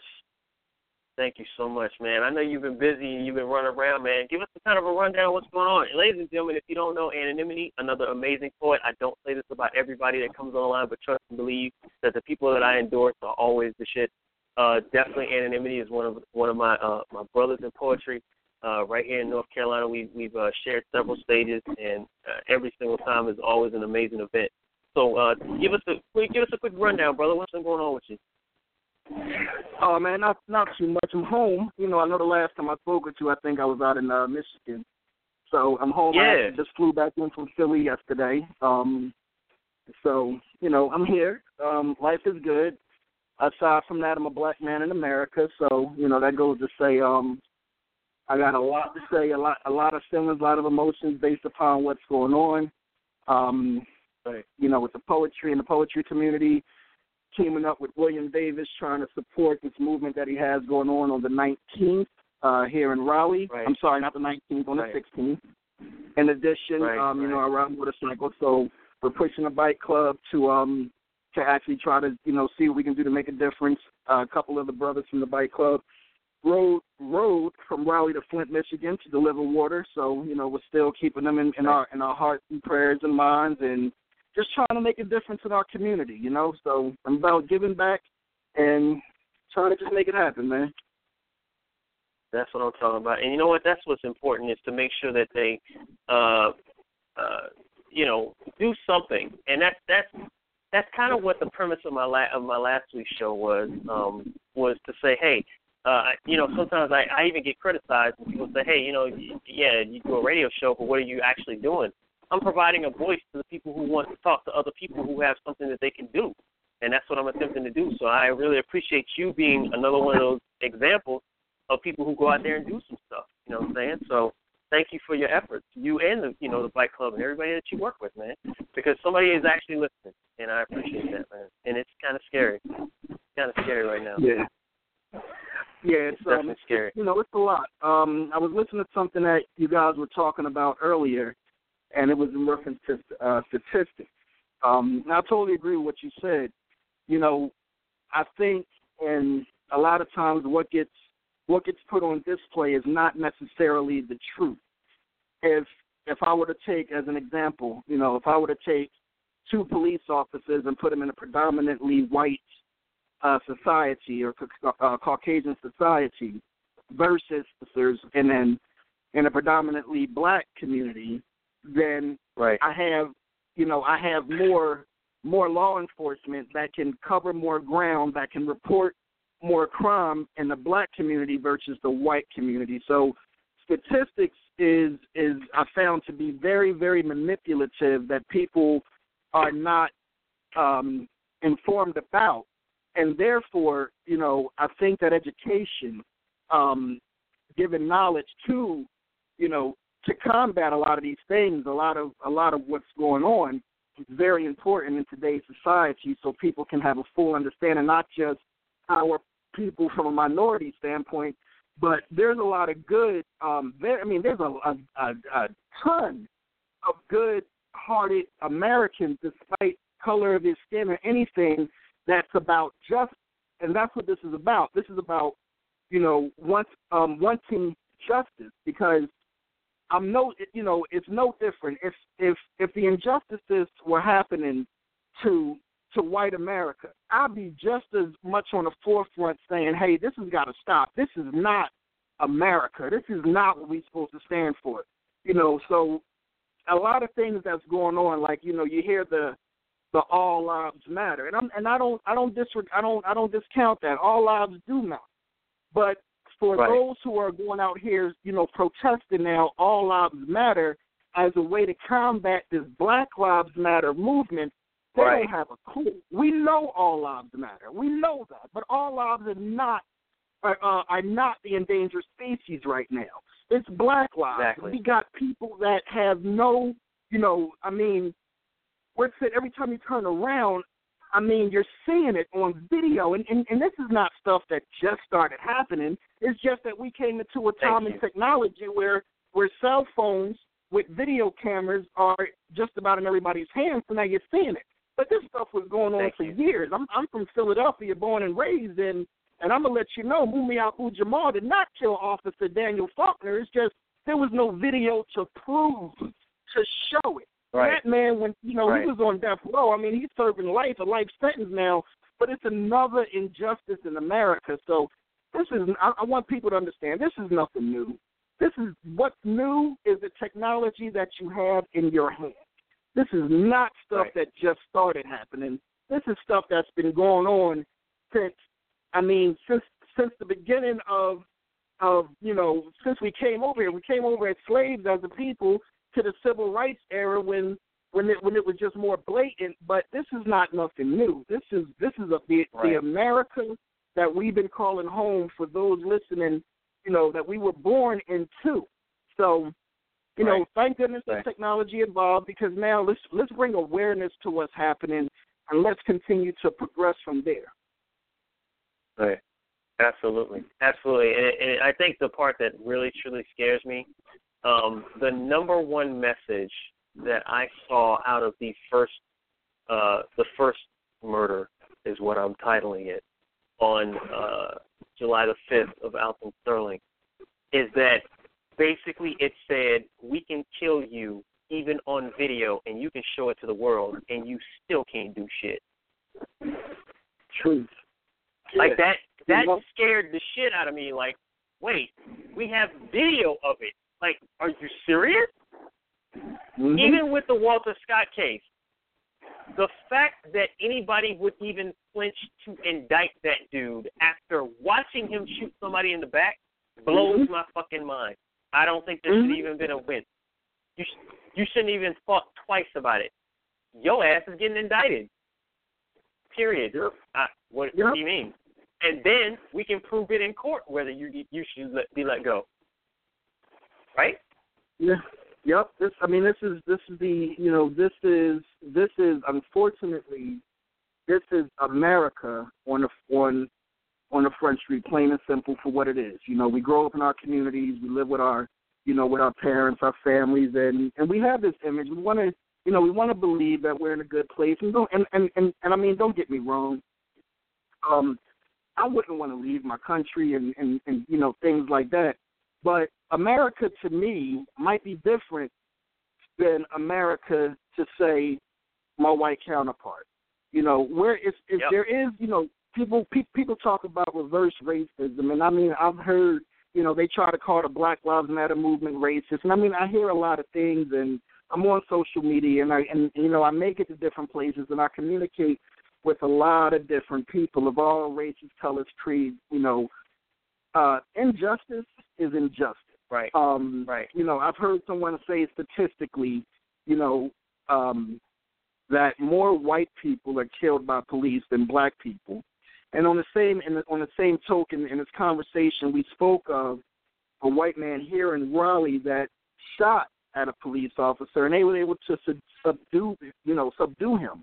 They took the necessary steps to make killing a very, very, very last resort. But unfortunately, that does not apply to us people of color. It's like, if you got a gun, regardless if it's legal or not, in the Alton Sterling case, okay, they said he had one in his pocket. I still question. I've seen the video, but even if that legitimately was his gun in his pocket, his hands were nowhere near it. He was, subdued. They shot the man in the chest. All right, the brother that told him I'm licensed to carry. You understand what I'm saying? Yep.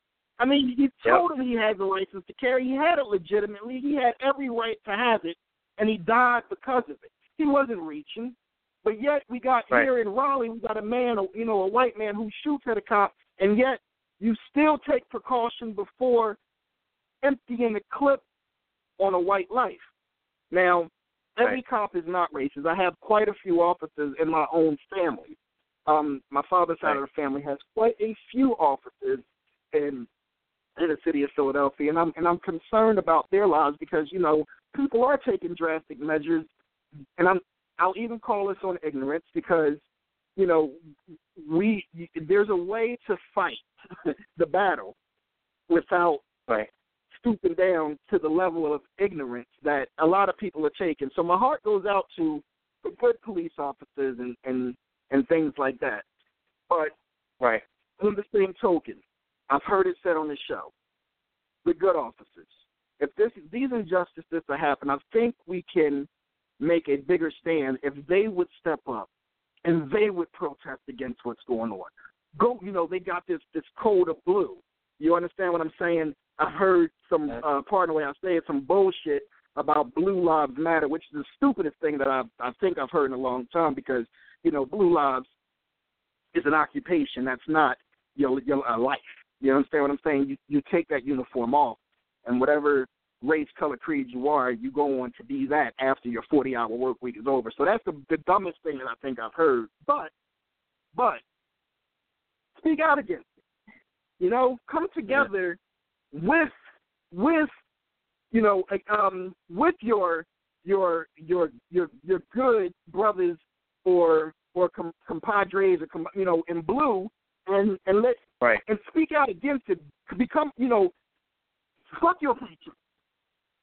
This is if it's an occupation, then don't use it to take another man's life because you're afraid. If this is your occupation and it's just a job, then make sure that the man that you subdue makes it home as well or makes it to see that judge or have his day in court.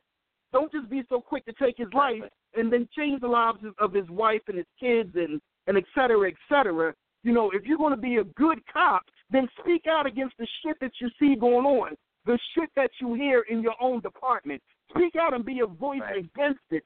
Do it in your uniform so we know that our lives do matter.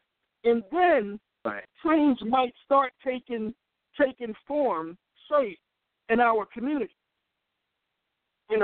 I hear a lot of things. I hear people protesting against, we're not going to spend money in Target, and we're not going to spend money here, and we're not going to spend money there, and whatever it takes. I mean, I'm with it, but I would love if there's any police officers listening now, to me as just one member of a community, the black community, whether the Latino community, whatever it is, as just one member of a minority group, I would love to see some of these good officers stand up and speak what's right, because I think it's necessary. Yeah, absolutely. I completely hear you. And you know what? I think that a lot of times they like I said, I think that's the only reason that they don't say anything is out of fear of not being protected appropriately. And even the scariest part to me is the fact that we have a system where these cops have to live in fear of that kind of fallout, and that bothers me. Like, the good cops can't thrive appropriately because of that, and that's what scares me. It's just it still baffles me. I agree, but on the same token, I mean, I've switched jobs before because some things just wasn't right. I mean, don't get me wrong. I needed my paycheck as much as the next person. You know what I'm saying? But if some things aren't right, I'm not just gonna go and bend over and take it with no Vaseline. Pardon the way I say it. If things aren't right, that's just me. I speak out. If I were a cop in this day and age, and I see certain things happening, I'm going to in the manner that I do it. I may not know that per se. I don't know what kind of standards or confidentiality that I'm held by, but I'm damn sure going to find a loophole to make my voice heard and stand against it, and I'm damn sure not going to do it in the dark. Now, if that costs me my job, I trust and believe that I have enough of a skill set about me that I'm going to be all right. I'm not going to stand there and watch. Right. I'm not going to become, pardon the expression, but I'm going to use this as a general term. I'm not going to become an Uncle Tom in a sense. Not saying white versus black, but I'm not going to become an Uncle Tom for blue, for the uniform or for the badge, and just become quiet as a church mouse against what's going on. I'm going to speak out. I'm going to make sure my voice is heard. That's just me. Right. But I would like to see that happen more in I would love to see that happen more than what it is. Absolutely. Absolutely, and I hear you. And you know, I'm praying that, and I guess what we're basically saying, and what we've all been saying, is the hope that the right person will say something that will get people to you know, move things in the right direction. You know. Yes, sir. I think that's the big hope. I think that's the huge hope, is that somebody will do that. So, all right. So, hey, brother, you got anything you want to share? Anything you got coming up here soon? I mean, I haven't been doing too much as far as planning shows. I mean, I'm still, writing a play that's on something else, so I'm kind of still going full steam ahead with that. In the meantime, I just been so frustrated, man. I've been flooding my wall, with this poem that I wrote. That's just, putting it out there on Front Street is how I feel. I've been flooding it. I know I done pissed people off. I know I looked at my page and a couple people done already deleted me, so, fuck them. But it is what it is. Hey, it happens. Right. I feel you. Well, brother, I sincerely appreciate you standing up and saying what you feel and what you believe. Let's keep doing this. Like, as poets, that's what we're supposed to do, is take on the feeling of the people and then give it a voice that they can't find. So I appreciate everything that you're doing, bro. Yes, sir. Thank you so much. Ladies and gentlemen, the one and only Anonymity, thank you for coming through. Make sure you stick around, bro. We got a lot more stuff that's coming up and a lot more information, all right? So I got some amazing announcements I'm going to give everybody. What's up? Yes, sir. Before I go, man, is it all right? I got a poem I like to share. I think it's appropriate. Oh, absolutely. Yeah. Yeah, please do. I won't take too much of your time. Appreciate it. Let the revolution begin by any means necessary. No longer shall our campaign through a voice that reasons. This season demands that weapons of mass destruction be released from the tips of tongues. Words, locked and loaded like guns cocked as bombs explode into memorable verses, surfaces from the thoughts of soldiers. I've entitled this piece, The Memoirs of an Armed Poet, tagged with the viciousness of spitting through a venomous tongue, picking up from where I dropped off oppression, now going in against all odds. I'll put my middle finger up, protesting. Fuck police corruption. Fuck the bullshit, fuck the hatred, fuck the lies. And shall my demise be imposed with my freedom of speech? Realize why I am the ghost. A conscious spirit moving within the midst of a movement, preparing to take arms against government tactics, where the 3 Ks of America are steadily aimed at black kids, hoping to annihilate a population of future Ks.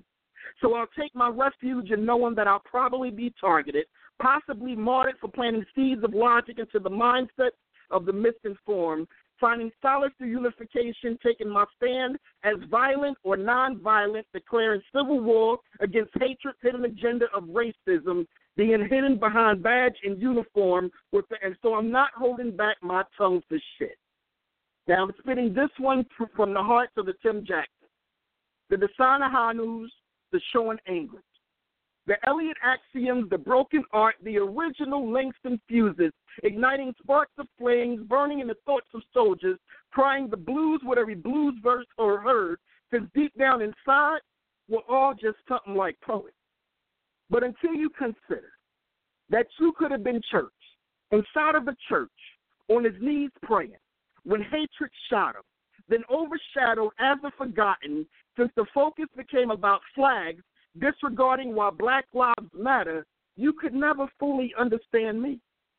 So I spit this poem behind the mask of anonymity, where mirrored reflections of a ghost writing uses just one mic to be heard. See, this year the revolution still won't be televised, but surely shared through social media as black and white blends on paper, transcending the substance of our energy into unity and something greater through words overflowing, through the explanation of why I just don't give a fuck anymore. See, my voice will not be silenced, nor sold on slave ships, nor muted behind prison walls, because I use my words and my balls to fight back until justice repents for her wicked ways, disregarding black and white, only embracing the shades of gray through justice, rewriting the future of our history as something just. But until that day, I'll be firing these fucking shots without warning. That's my piece. And there you have it, ladies and gentlemen. Anonymity, giving us the raw. Good God. Appreciate you, man. Appreciate you, man. Thank you for your words. Listening, man. Absolutely. Good. Thank you so much. Stick around there, bro. And, hey, be careful in them streets, bro. Truth. Ladies and gentlemen, it's rapidly approaching that 10:30 hour I told you about. Blog Talk Radio, according to the timer it has up here, and sometimes that timer is a little shaky. You got 4 minutes to call in. I've got another couple callers that I'm about to bring in here. And like I told you, I got amazing and wonderful news coming up at 10:30. If you are not listening at the 10:30 hour, you will miss the good stuff.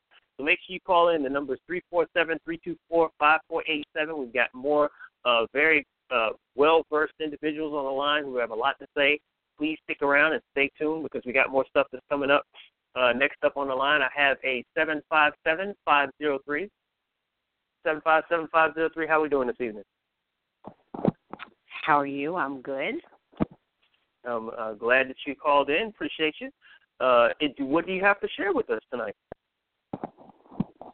Well, I was just listening to the gentleman that was speaking, and I heard a lot of his frustration, and I certainly can relate to it and understand it, considering that my work is based around all that you are covering right now. I figured I would take a few minutes to give a call in. I don't know if I have a lot to say, but I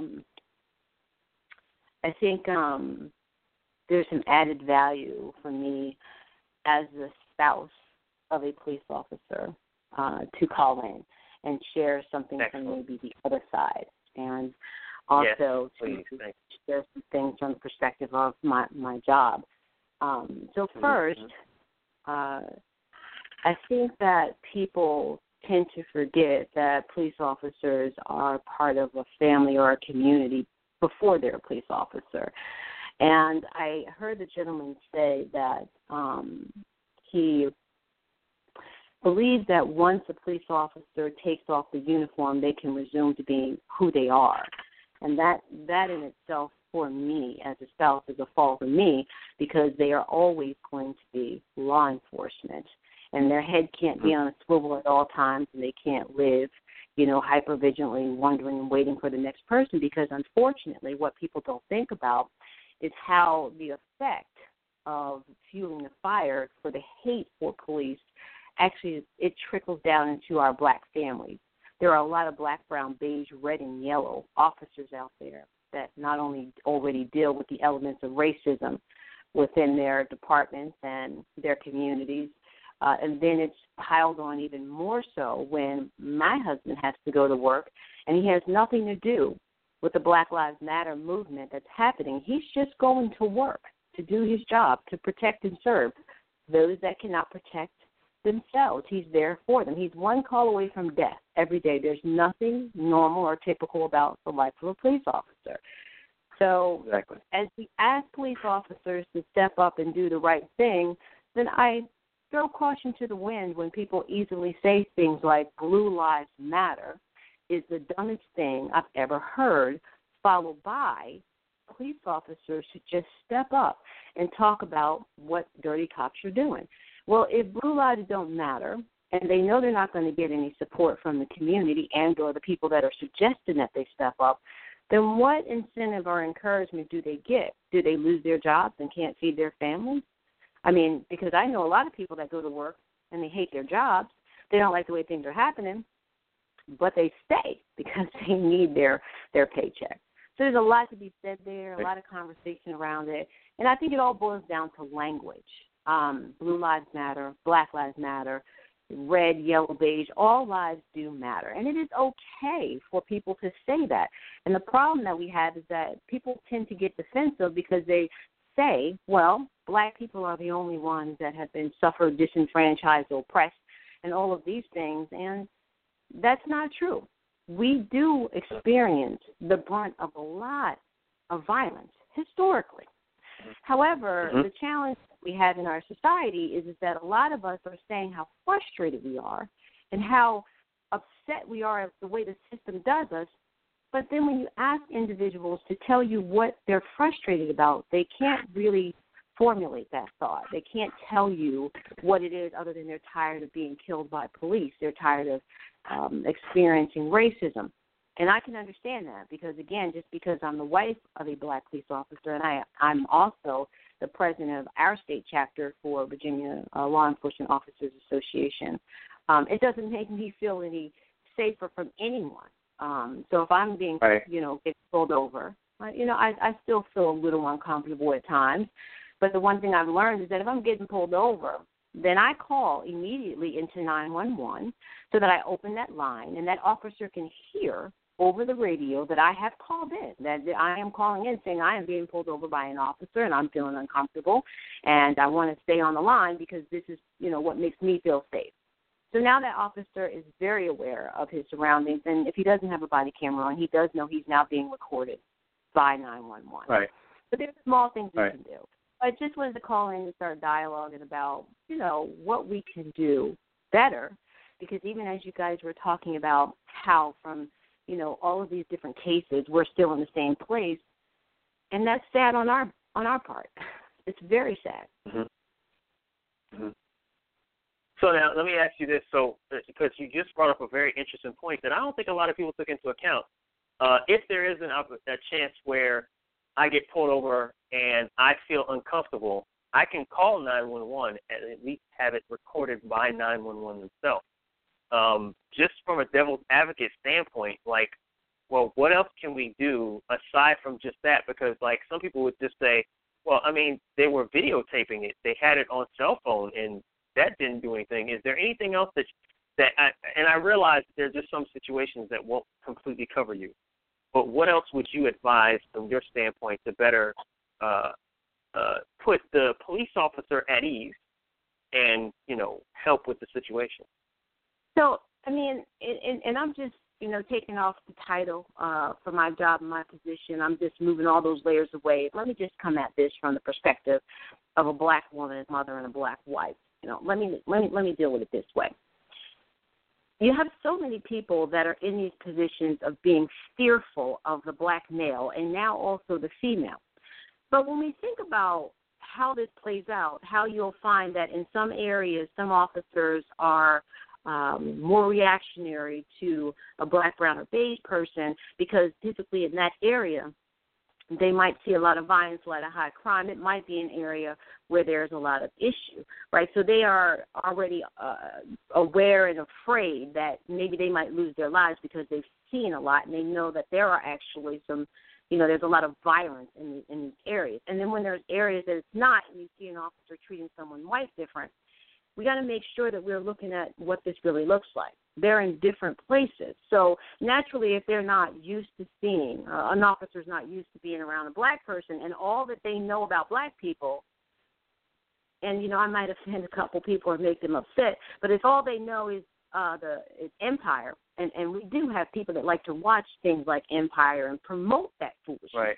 Because Cookie, she got that attitude. Now, I got a little bit of Cookie in me, too, but you better believe that is not a lifestyle for me. I can get my attitude, and I've got my ways about me, but if this is all that we're projecting to society that we are, well, why wouldn't they be afraid? If this white man doesn't know anything other than Lucius Lyon and the gang members and this and that, and this is all he's exposed to, he's not exposed to who we really are, then there's a lot of the issues there. We ourselves have to start thinking about what we're doing, what we're supporting. Some of the young folks around here challenging each other to stop twerking online, stop showing fight videos, stop putting the ignorance out there, because it begins with us. It's the family foundation. It's our own units. We cannot control everything or everyone. Obviously, outside environment is going to be an influence for all of our lives. And we can't escape racism. Right. We can't escape violence, not from white people, not from black people, just people in general. It's going to be a part of who we are as a society. But we can try to reduce and prevent as much of it as we can. And I say that, you can't start on the side of the road when you get pulled over. That's not where it has to start. You have to start way before then. So when I run into people that are frustrated and they want answers, I don't have them. I'm just like the rest of the world. I have my challenges too, but what I do is that if I wanted to protest, then no one would really be able to say anything because I know who my mayor is. I know who the city manager is. I know city council. I know my state legislators. I know national legislators. I am involved actively in what is going on in my community. And even though I don't live in an impacted community, and when I say impacted, meaning usually disenfranchised, just in the community is unserved, underserved, that they just basically have too many guns and no resources. So I'm working to help those communities to make sure that they know that the beginning of the answer is simple. It's education. Understand the issues that are happening in your community. In Virginia, when you go, if there's something that happens and you go to the police station, it doesn't help because the police chief literally is employed by the city. The city manager has the last word, and city council and the mayor, everyone has a word to tell the police chief what to do. Now, police don't write laws, they enforce law. So if you don't like a law, well, the police chief can't do anything about it. Accountability is important, but if you're not holding the people, if you're not holding the people that are accountable, now while everybody's in front of the police station and the police chief can't do anything, the legislators that are putting these laws on the books and allowing these things to happen are at home comfortably looking at the TV, and they probably kick back laughing because there's nothing being done to them. And these are the individuals that we have to stay vigilant on a local level. We have to make sure that we are engaging, partnering, being active with other organizations around other issues so that you all come together and make sure that they know that you're there. You have to be at the city council meetings. I am not saying that legislation is going to actually end all of the acts of some racist rogue officers that are out there. I'm not saying that. But I am saying that if you are consistent with what you say, when you say I'm frustrated, then be able to say I'm frustrated because this officer X did 1, 2, and 3, and I went to the police station, and I spoke to the police chief, and I spoke to the mayor. I went to city council, and I wrote letters, and here's the correspondence of them doing nothing.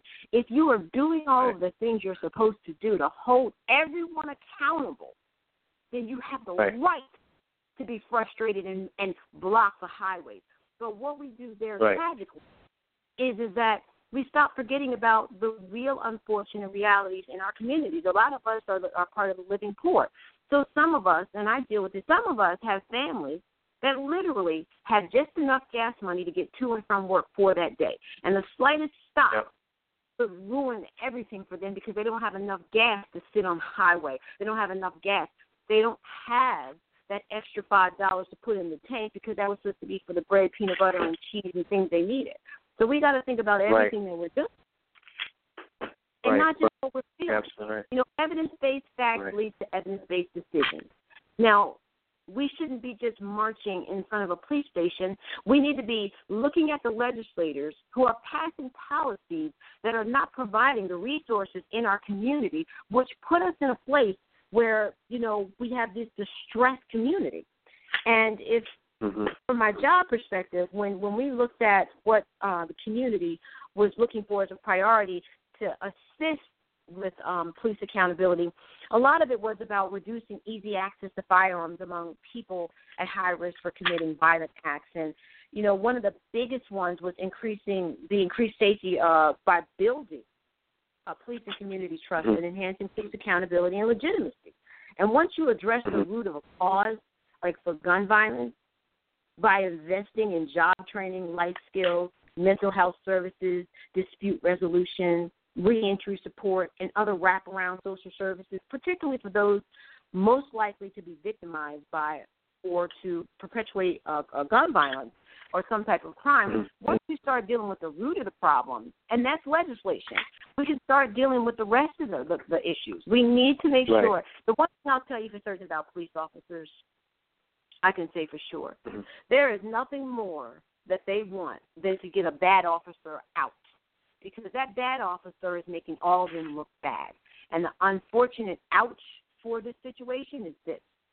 If we do not want individuals to say that all black people are savages, we hood rats, gang members, we on welfare, there's too many baby daddies, and just stereotype us because some individuals may have this lifestyle, but it doesn't mean we all do, then it's the same thing for a profession. And just like Black Lives Matter, you can't make an entire movement responsible for some rogue individuals doing their own thing because they don't know how to display their frustration in a constructive, effective way. You can't say that Black Lives Matter is a terrible movement. No, there's some rogue individuals that use the hashtag Black Lives Matter, but Black Lives Matter, they have a plan. They're working on their agenda. But a lot of people can't see it because what they see are people that are separated from the organized movement. So there's the same thing with police. You know, there are some racist rogue police officers that need to be held accountable and they need to be prosecuted. But there are also some officers there. You know, I want my husband to come home at night.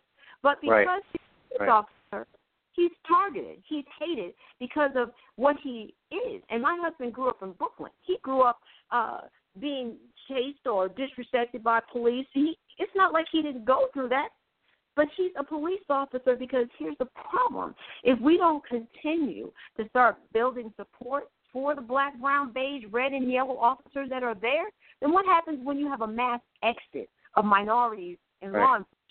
What do you do now?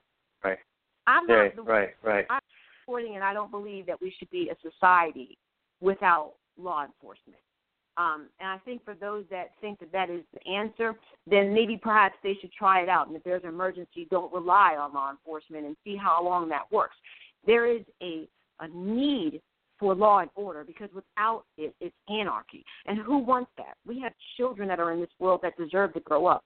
And, you know, I will say before I shut up that a lot of times you hear people talk about their frustrations and they really can't label what a frustration looks like. And I think that's the biggest thing for me is that when someone tells me that they're out marching and protesting because they're mad and frustrated, and then I ask them to even share with me something simple, you know, as our population, as a people, what we make up and represent, and they don't know, it becomes concerning to me. As black people and me working in gun violence prevention, you know, we make up 16% of the population. And, you know, the one thing that people don't realize is that gun violence is disproportionately affecting our children of color. So if we make up 16% of the population, but 41% of the gun deaths are among black children and teens between 0 and 19, do black lives really matter enough for you to carry beyond that police shooting? Because black killings happen daily. And we are allowing the media to string a narrative that doesn't cover that.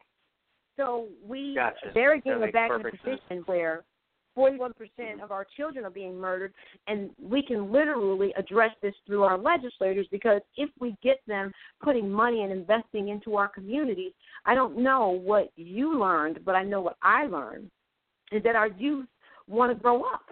They want to be engineers and surgeons.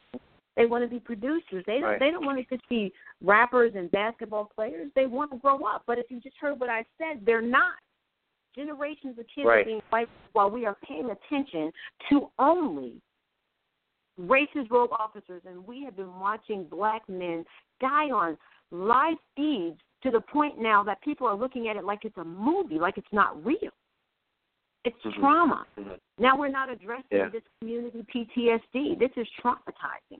There's a lot of layers to unfold, but at the end of the day, we are all people. I can guarantee you that our similarities will bring us closer together than our slight differences.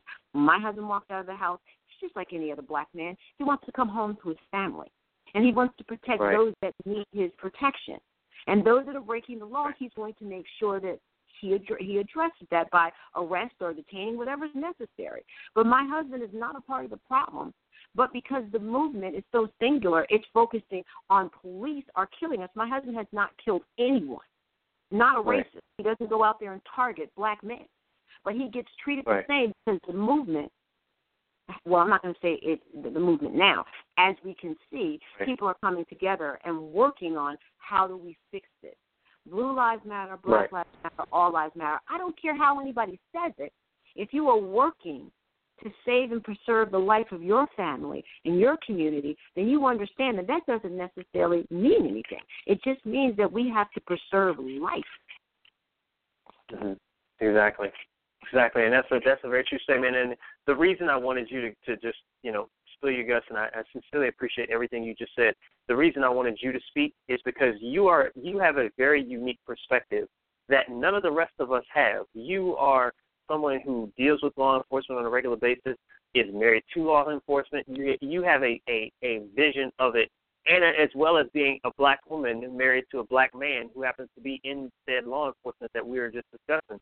So I think your perspective is incredibly unique, and it gives a side that a lot of us do not know. And that's why I always said, I humbly thank you for coming on the show and letting us know that. I really appreciate the fact that you were comfortable enough to say so.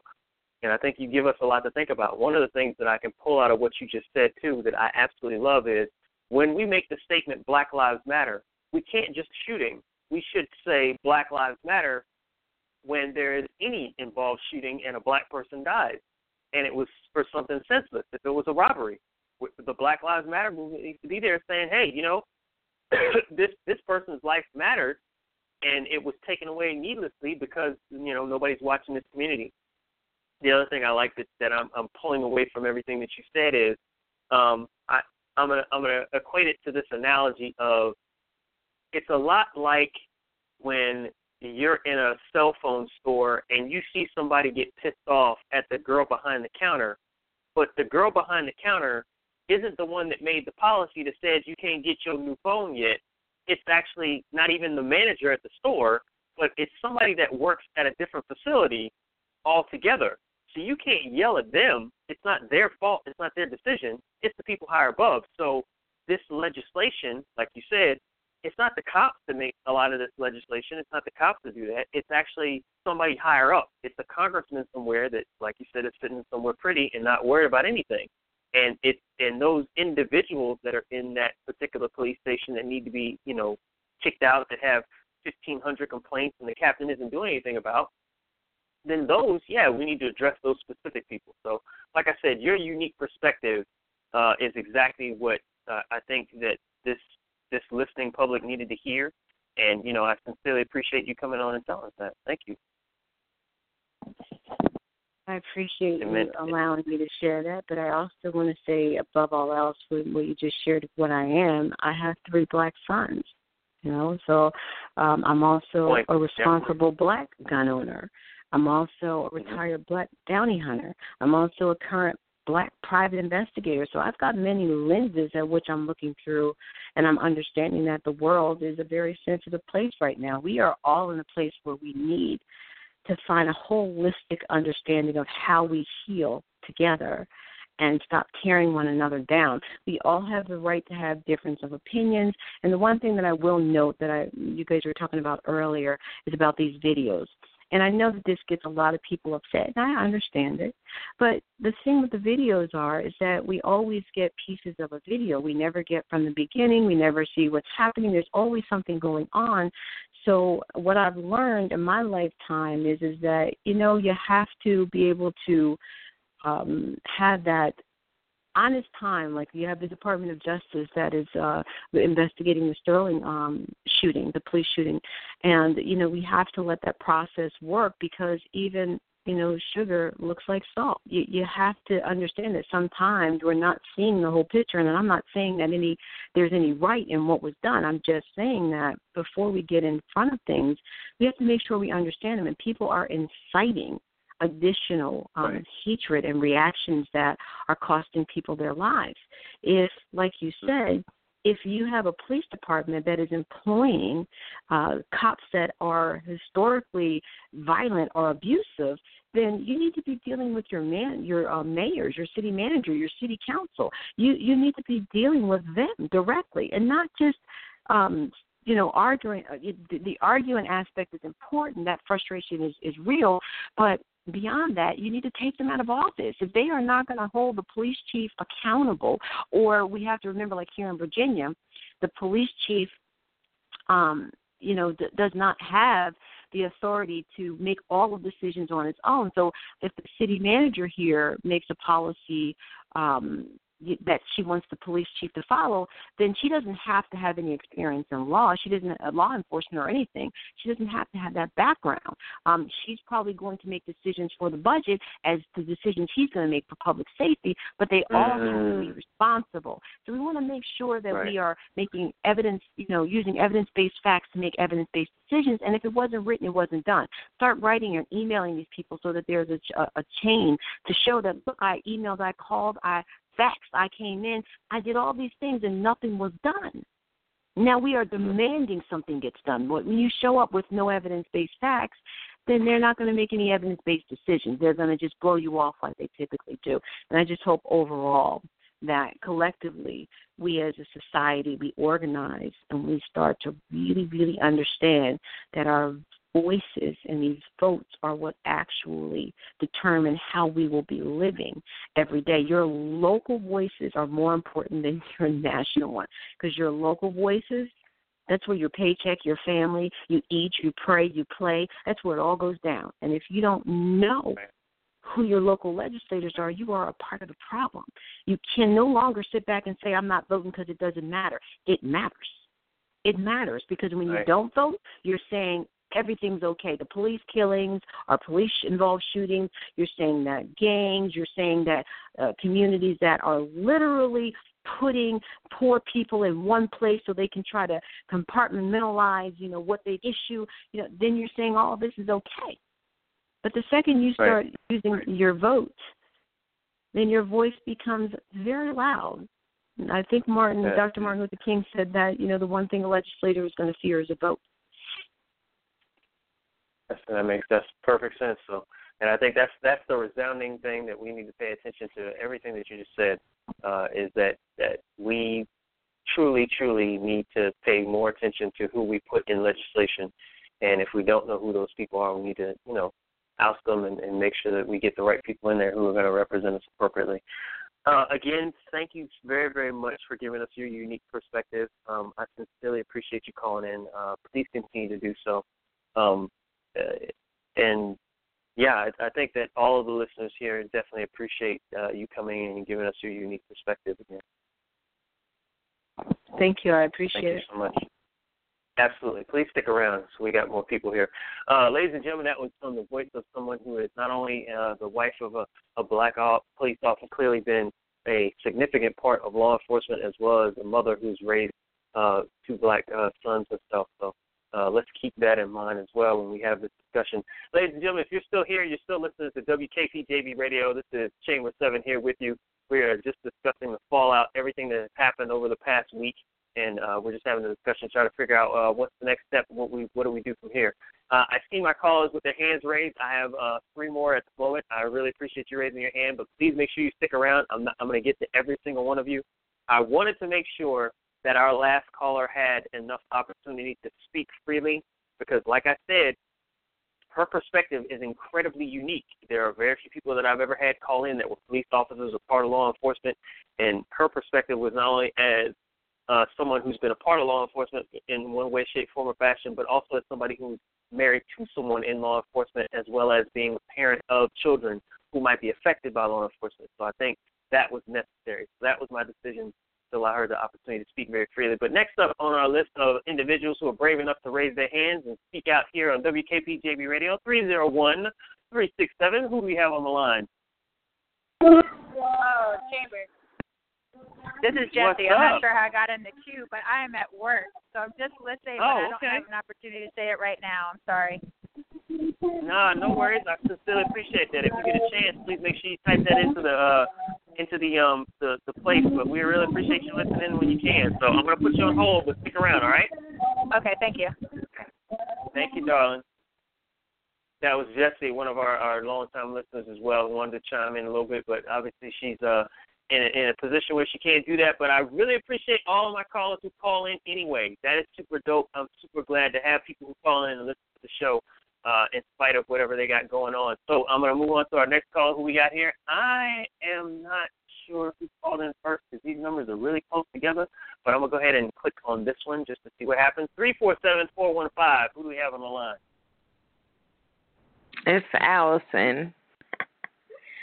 Hey, I was what's listening. up? Hey, How you doing? How you doing? I'm doing good. I'm good. Thank you so much for calling in.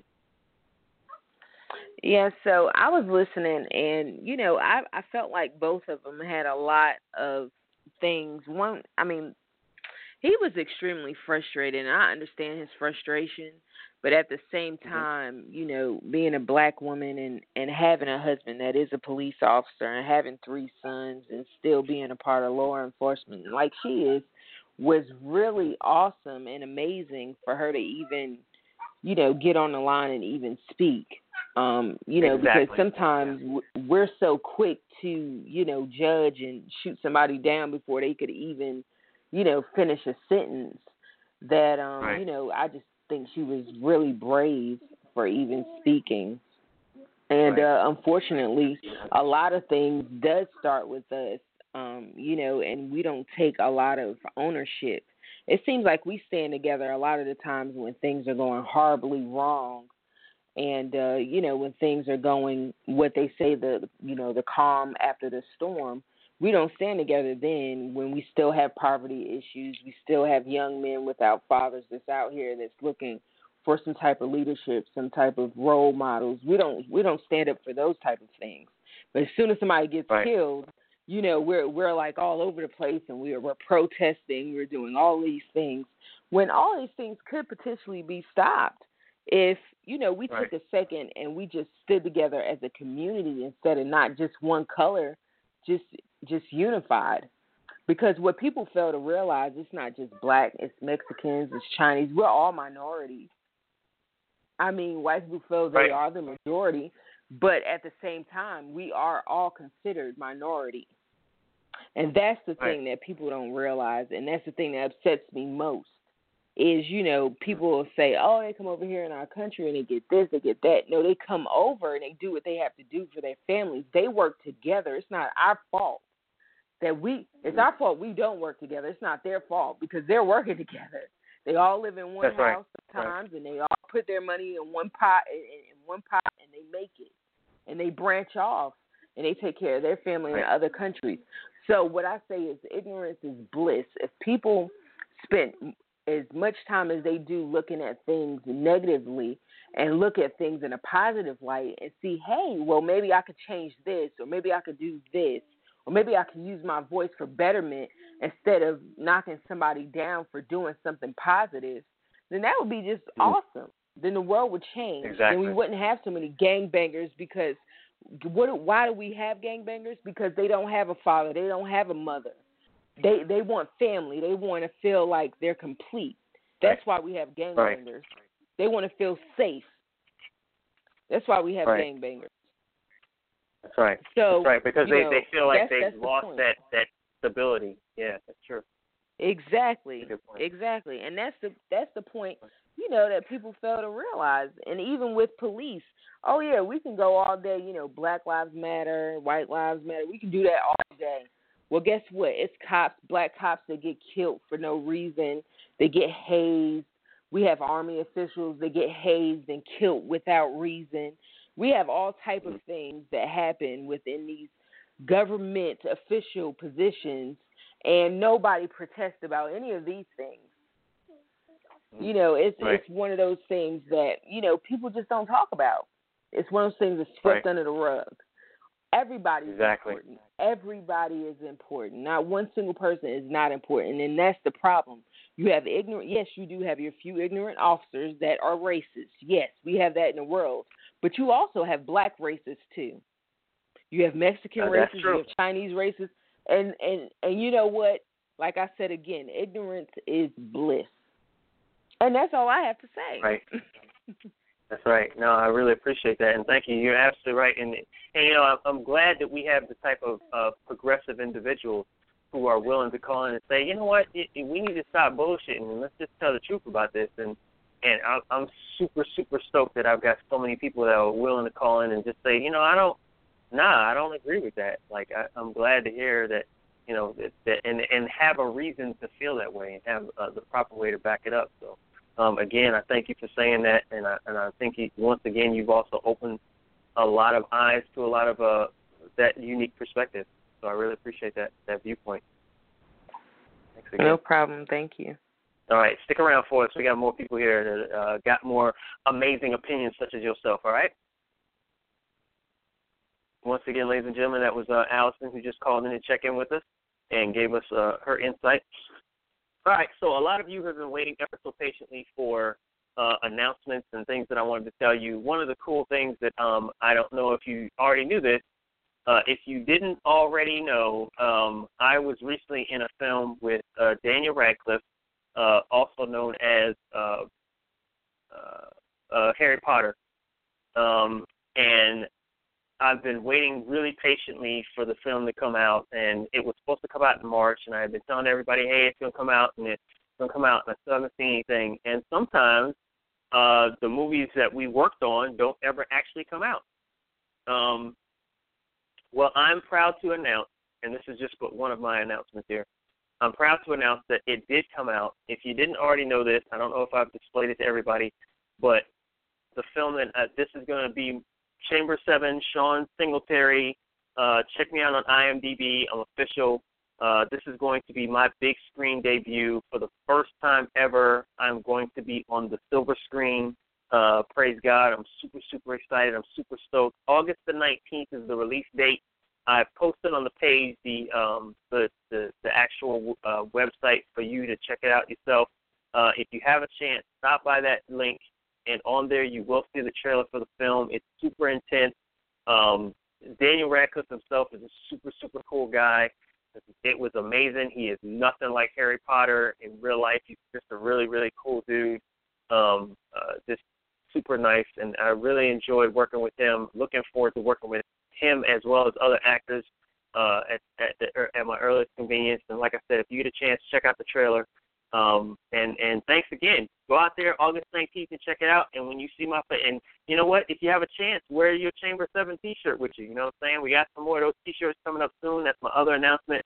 I have been in talks with if anybody who's been paying attention to the show and you're a long-time listener, KW the Artisan, an amazing feature that we had not too long ago, is going to be my graphic artist for some of my new shirts that are coming out. I've been kind of keeping that under wraps, but he's going to help me out, and we're going to work together. And I got new, cool, and interesting designs that are coming up here very soon, as well as reprints of the old designs with the twist on them. So I'm going to add a couple things in here. I'm super, super excited about this, and I'm happy. Here's the next thing that I'm going to tell you, and then I'm going to bring on our last caller. And then I'm going to give you the rest of the announcements. Plus, I got some pieces that I want to spit to you here, too. It was kind of a rough week for me, and I've got some really big decisions to make as far as, like, what my next step is with regard to my career and so on and so forth. So, I'm looking at some things right now. I'm going to take these next couple weeks and make some very strong decisions. We've got a couple of new projects that are coming up very soon here, and I've had some that I kind of hinted to. I haven't forgotten those. It's just going to take some time. So just keep your eyes open. Niame, I see you in the building. Me and you need to talk because I know for a fact that your play that's coming out, for those of y'all who don't know about it, Men Always Leave, is coming up here very soon. So I'm really looking forward to spreading the word about your play. But that's it for right now. I got some more stuff to tell you here coming up very soon. So thank you for those of y'all who decided to stick around and hear those announcements and hear what's going on. I really appreciate the opinions of everybody. Oh, wait a minute, we got some more callers there. Check that out. All right, let me bring in this next caller here, and then we're on some different announcements here. 919-327. Who do we have on the line? Hello, it's Naima. What's up? See, I just happened to call you. Look at that. I just said your name 5 seconds ago. That's dope. What's cracking? What's going on? Yes, you did. So much is going on. Goodness, there's a lot going on. Yeah. Well, we do have the play, that is fastly approaching. Yep. Men Always Leave is now actually published, which is great. Nice. Congratulations. Yeah, let me actually give y'all that link while I'm on the line with you. Let me make sure I do that. Drop it in the link, absolutely. Indeed, drop that in there. So it's actually published, and I will be having the book fundraiser event this Saturday. D.S. Williams will be on that with me, Words, and Maya as well. Very excited about that one. Let's see, what else I got? A lot happening in the world. Right? Wow. I know that's the topic of today is for you. It's everything that's been going on in the media lately. And right. I do understand. Last week was really hard for me. I'm a very sensitive person. And every time that these public things happen in the media to our black men, our children, our women, it just makes me very, very sad. And so, like, from Wednesday on, I was just not in a good mood. I think that we need to, in each one of our cities across this nation, we really need to organize as a people and build some support systems and also learn what the laws are for each place and how we can protect ourselves, because this is really out of control. And we have to stop it. You know, we have to be a part of the solution. And I think also as artists, one of the things we need to do is collectively come together and create material that speaks to the time, because it's very special that we have the ability to use our voices when so many can't or are not able to express in the ways that we can.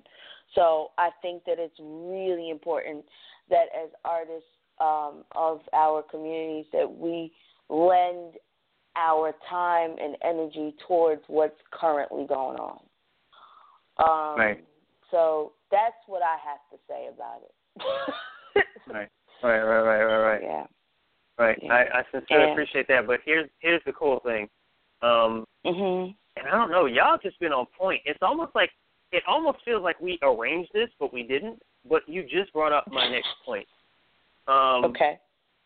You just made mention of the fact that we as artists need to come together. And yes. Now here's my next announcement. Ladies and gentlemen, I would like to,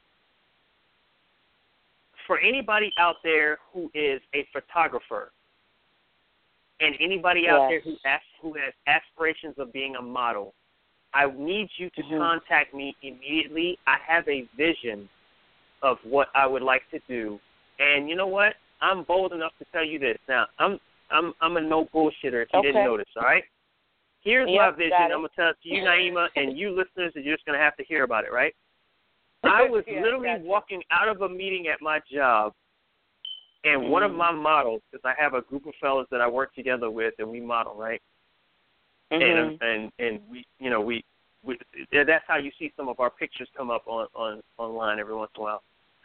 Right. But so I talked to them, and I stopped him in the hallway because he happens to work at my job, and I said, "Yo, let me holler at you real quick." And I kid you not, I was approaching him to say we need to work on something. I approached him. This entire idea popped into my head. So this is my next announcement. All of us as black males and as black women as well know about the talk. Right. The talk you have to have with your kids. You see what I'm saying? So here's what I want to do. And I'm sorry, like if the photographer reaches out to me and says, "Yeah, I'm charging $1,700 an hour," I'm sorry, we can't use you. Basically, what I want is somebody who's willing to do this kind of project pro bono, and I'm including the models. I need the models to be pro bono. I need the photographers to be pro bono. But what I would like to do is a campaign of pictures that show parents in different environments having the talk with their children. Yo, that's so ill. Of all different types. You see what I'm saying? Yeah, I love that idea. I love it. That is so. So that's what I want to do. If you know some photographers, let me know. I want to have. I know some. And you know what? I need kids. I need adults, blacks. Yeah. And you know what? I'm not leaving out white. I want to include interracial families too. So if you're white and you're a white male, you have a black wife, I need you in this picture. If you're a black male and you have a white wife, I need you in the picture. Latinos, I need everybody. Right. And then I want to take several pictures of different things, and maybe even include some video. I would like to have a portfolio of us having the talk. Of the talk. Yeah. Exactly. I really like that. I think that's fabulous. You know, it's so interesting talking about that because my son, who's only 5, right? With all this stuff happening, I'm like, I have no idea what he's going to hear in camp, school, nothing. I don't know what he's going to see. I don't know. And I'm like, oh, my God, he's 5. Right. And I'm like, I'm going to have to tell him something about what's happening with this world. And so, you know, I had to sit down and I had to talk with him about, you know, authority and people who he should be able to go to for help. And, you know, I mean, like really talk to him about this. And he was like, well, you know, very confused as to why sometimes a police officer is not, you know, a good guy. And so I had to give him the breakdown of the differences and let him know that there are still very good police officers. Not everybody is this way. And he says, well, what if we got the good police officer on our side and then we would have the armor? And I thought that was so brilliant because he's only 5. You know what I'm saying? Right. So the fact that he, you know, came up with this, but the sad part about all of that is that's what's happening. That's the reality, that we have to now have these conversations with our small children, with our boys who I feel like are more vulnerable to this violence than even me or even any little girls. You know what I'm saying? Right. Which is it's horrific. So it's interesting because that really did happen. And then you're talking about your vision about the talk. So I just like how things come full circle for me. It's just and exactly. I told you, it's almost like we all rehearsed this, and I sincerely appreciate that. That's exactly what I wanted. That's exactly what I wanted. So the woman that was on talking about, you know, her experience as, you know, in law enforcement and her husband in law enforcement and raising 3 boys, wouldn't it be fabulous to have them involved? I mean, that'd be awesome. Just saying. Absolutely. And here's the thing. Because, and thank you, I'm glad you said that, because also as a part of that, I would absolutely positively love to have, like, actual police officers in this rendition, because I want people to understand that the cops need to have the talk, too. You know what I'm saying? Right. You know? Because the change has to come from within. The laws have to change. Precisely. They have to change. And I think that one of the things that is interesting, and I was speaking with my mother about it, I never thought about it this way, but she was like, I think that each police officer that does this, the act needs to be treated as if it's a terrorist attack. And I said, oh, my God. Whoa. She was like, I think if we raise the level of basically of what awareness you of would be it, accountable for, the severity of it, then maybe, you know, people would take it seriously. I said, you know, Mom, I do think that that's cool, but see, my fear is that what if we really do start arresting these guys and then they just go appeal his decision and then they get, you know, they do something where they only are in there for a shorter amount of time. You get what I'm saying? Oh, yeah, I get what you're saying, but then that goes back to what the other lady was saying. We need to get up there and vote for the right legislation to make sure that happens. And we need to put the pressure on the local government, proper calls. Because when I see stuff like this congressman who came out there and said, hey, Black Lives Matter punks, we're coming after you, the real America's coming after you and stuff like that, it makes me wonder, if that's the way a former congressman feels, what do the current ones feel like? Exactly. You know? Yeah. I mean, it's a really dangerous place that we are right now. And I really do think that as communities in our, you know, respective cities and towns, wherever we are, we have to do the work, you know, the legwork, not just protesting, not just boycotting. I mean, that's fine, but, this did come to me. Like, I was, like, having another conversation. It was like, okay, we boycott, like, Target, for example, and it's like, yeah, but so many black people are employed there. So let's really talk about what we're doing. Like, the change has to be different. This is 2016. Right. I'm not saying that the foundation and the blueprint was already laid out. However, we have more than there ever was then. So with that, we also have to start thinking differently. So the wheel has to be reinvented, still using what was already provided. That's really what has to happen. That's true. Yeah. That's true. Well, young lady, I don't want to take up so much time without actually taking the time to give you an opportunity, because I'm sure we have new listeners as well. Tell us some of the things that you have going on in a positive sense that's going to give us a bit of a shine in the right direction for the black community. Sure. You know what I mean? So I happen to be working, as you know, with my play, Men Always Leave. It is a wonderful play. It's spun out of a poem, as you know, spoken word poem. And I'm just having so much fun doing it as a director. I do have the materials, a soul hip-hop band that is a part of this cast, which they are just bringing such an amazing, diverse field for me with the music, and I'm just really enjoying that. So I'm working on that. I did mention the book fundraiser will be happening next Saturday. What else? I'm developing some new projects, working on some new things coming up in a few weeks, so I'm excited about that. Just networking, building and growing, I see. Starting to know a lot of people in theater here, so I'm excited about that. And so things are really moving in the right direction. And the Women's Theater Festival does kick off July 30th, starting with our Occupy event. I will drop some links into this page so y'all can have that. But, yes, it starts July 30th and goes all the way to September 4th. So definitely come out and see all or some of the plays that are happening, because it's simply amazing the way that we were all able to come together and do this thing. So that's what's happening. Good deal. Good deal. Well, thank you so much. And as always, I appreciate you coming in and sharing us. Love and light to you. Make sure, ladies and gentlemen, if you're in the area, Men Always Leave is the name of the place. So come on through, check it out, show your support. This is how we make it through. This is what we do. We got to give that love and light to everybody, all right? So thank you so much, Naomi. Did you have anything else you wanted to share with us? Are you good? Everything straight? Yeah, one more thing.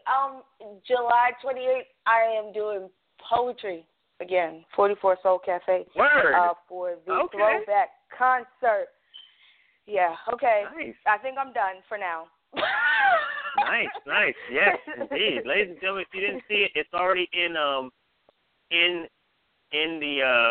Facebook. I can't even get the words out. It's already in the middle. Okay. It's got it posted. It's in Barnes and Noble. Make sure you click on the link. You can get it yourself. Super stoked about that. Really appreciate you.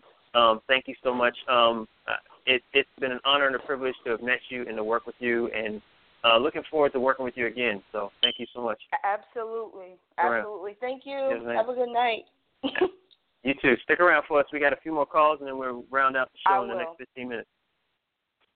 Ladies and gentlemen, that was Naima. Make sure you check out the book. If you can't make it into North Carolina, make sure you at least check out the book. It's in Barnes & Noble. It's called Men Always Leave. Super stoked about that. Like I told you, I met that young lady at a show, and it's been an honor and a privilege to have had the chance to meet her, work with her, share stage with her, and so on.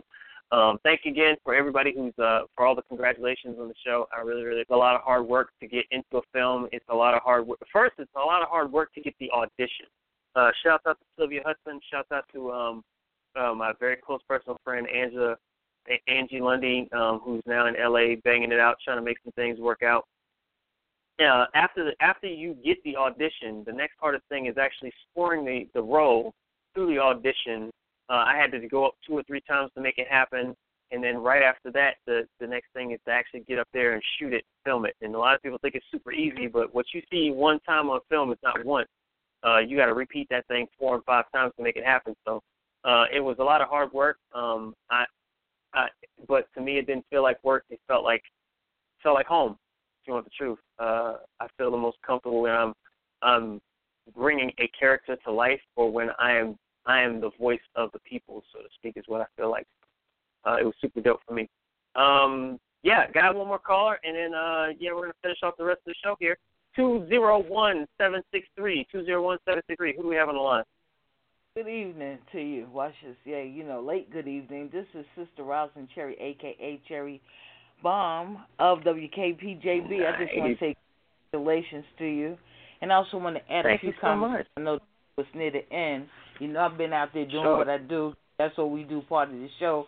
We turn around, we network, and we get a chance to be on the air. First off, I want to say we don't like what we see in the neighborhoods. We don't like what we see, blood stains. We don't like what we see on the news. We don't like what we see on the streets, but we have the voice. I was one of the people back in the days that worked in the law field. A lot of people don't know that. I also was beaten, while I wore my uniform. A lot of people don't know that, but I'm putting it out there. But I also was a person that cared about the community. I never forgot where I came from, pardon. I took people in, I also made sure that a lot of people didn't go to jail, like as in juvie. I took people that were stray, seriously, from the street, that were homeless, and brought them in the house even though they stole from me. Always try to find another way to say, hey, you don't have to be part of the street. Don't you want better? Your mother might not love you. Your father might not love you, but I love you. I care for the community. I made phone calls, and I was out there until, unfortunately, I became disabled. I'm not going to say which part of the law, but I did worked in the law division. So what I'm trying to say out here to the people, that a lot of times, a lot of people forget about love. A lot of times I express that on my page, love and blessings, you know what I'm saying? And we always got to pray. It's about the community. It's about the capital. It's about the people, knowing who your mayors are. You know what I'm saying? There are some people who should not be in uniforms because they just those bad apples. But remember, those people, too, do care. So we have to turn around and break down that division of who's the good person and who's the bad person. And a lot of times people are taught, they go out the door, and we have to pray that they come back in the door. I'd be scared for my brother because he goes out there and work every day. We have to worry about billings, but we can't live in fear. If we live in fear, then everybody will have their doors locked every day. So what I'm saying to the people out that, when we go out there, always pay attention to your surroundings. You know what I'm saying? But keep in mind that one day things are going to be right. One day. We have to hold on to that fact. Because if we think about everything that we see, and I say it again, no, we do not like what we see. Don't. It's happening too many times. Too many lives are being taken. I feel you. It bothers me sometimes when I look at TV. It bothers me when I pick up a magazine. It bothers me when I read the newspaper. But thank God up in heaven for the times that I'm sick. There's somewhere up there, a cloud, God is looking down and say, you know what? I see that too. And things are going to be taken care of. Is there injustice? Of course there is. Do some people walk from the things that they shouldn't be walking from? Yes, it is. But not everybody is the same. Because, see, at that time when I was doing what I was doing, I was one of those people that cared. I cared about the community. I cared about my people, and I still care about my people. I talk to a lot of youths out there today. Where's your books at? Did you go to the library? Did you tell your mother and father that I love you? Don't curse at your grandparents. Give your aunt and uncle a hug. Saying you the next generation coming up. Be somebody. I just wanted to say this real quick piece, and that's just what I was feeling. And when you're ready, I'm ready. Absolutely. Always ready. Give it to us. Okay. Someday I want to be somebody. I see darkness in the street. Somebody just got shot. Somebody's going to ring somebody's bell. Oh, Lord. Oh, Lord. I see somebody dressed in black. There's some angry faces out there in the world today. Hey, brother, you ain't got to go out there and be turning around cursing about the things that's going down. Going down. I'm tired of seeing the frowns up in the neighborhood. You better turn around. You got a voice. You better speak out. I know about these protests. You trying to tell me what to do. You better back up. Hey, brother, slow down. What about you, my sister? I see you walking real fast. What's up with you in this group? You better turn down. You better walk around with some pride and some dignity. Hold your head up high. Well, I got to hold my head up high. Ain't nothing turn around right. What's that up in your pockets? You better back up. This sister here. See, I know all about the streets. See, you talking about you want to be cool. You got to self-educate yourself. When was the last time you picked up a book? When was the last time you turned around and respected your mother, your father that turned around and appreciate you? What about them clothes you got on? What about every time you at the evolution? You better stand back. If you don't know your history, pick up a book. You see, this was not Dr. Martin Luther King dream. He died for us, untimely death. Remember Malcolm X? So what I'm trying to say out here in this world, today, you better find some inner peace. See, I get down on my knees and I pray every day. I'm praying for some kind of way that we can find something better to the solution. But we got to reach up high. I want to reach up high. See, I looked up in the sky and I turned around and I'm thanking God because, see, on this day I was able to rise. I know about the solution. But you see, everybody's not on the same page. See, we got all kind of things that's constriction and it's crazy. And sometimes it drives me out of my mind. But then a whisper came as the window was opening up. I seen this bright sun. The grass can get greener on the other side. See, I'm going to be that sister that's going to be strong. I'm going to try to be the one that make a difference. Reflections of one child's eyes through another generation. We got to turn around. We got to live. We got to be the ones that spoken. Don't you see? This is why I write my poetry. Because, you see, I'm that sister that's always going to look for peace. In peace. That's me, the poet. Always going to speak up for what I don't see, what I don't like, what I do feel. I know that somewhere we can do this hand in hand. We got to find a solution. In peace. That's what I'm talking about. Thank you so much, ladies and gentlemen. The one and only Cherry Bomb of WKPJB Radio stopping through to give us some words of wisdom. We sincerely appreciate you and all your work, ma'am. Yes, indeed, so much. Thank you very, very much for coming through. All right, my brother. I'll see you soon. And thank you for the show. Absolutely. And hands and blessings out to everybody. Absolutely. Thank you. Peace and blessings to you, sister. Thank you. That was the Cherry Bomb in the building. Ladies and gentlemen, it has been, once again, a great show. However, that is not the end of my announcements. I know several of you were expecting that to be it. If you did want to share anything in the next, 2 seconds, make sure you raise your hand right now.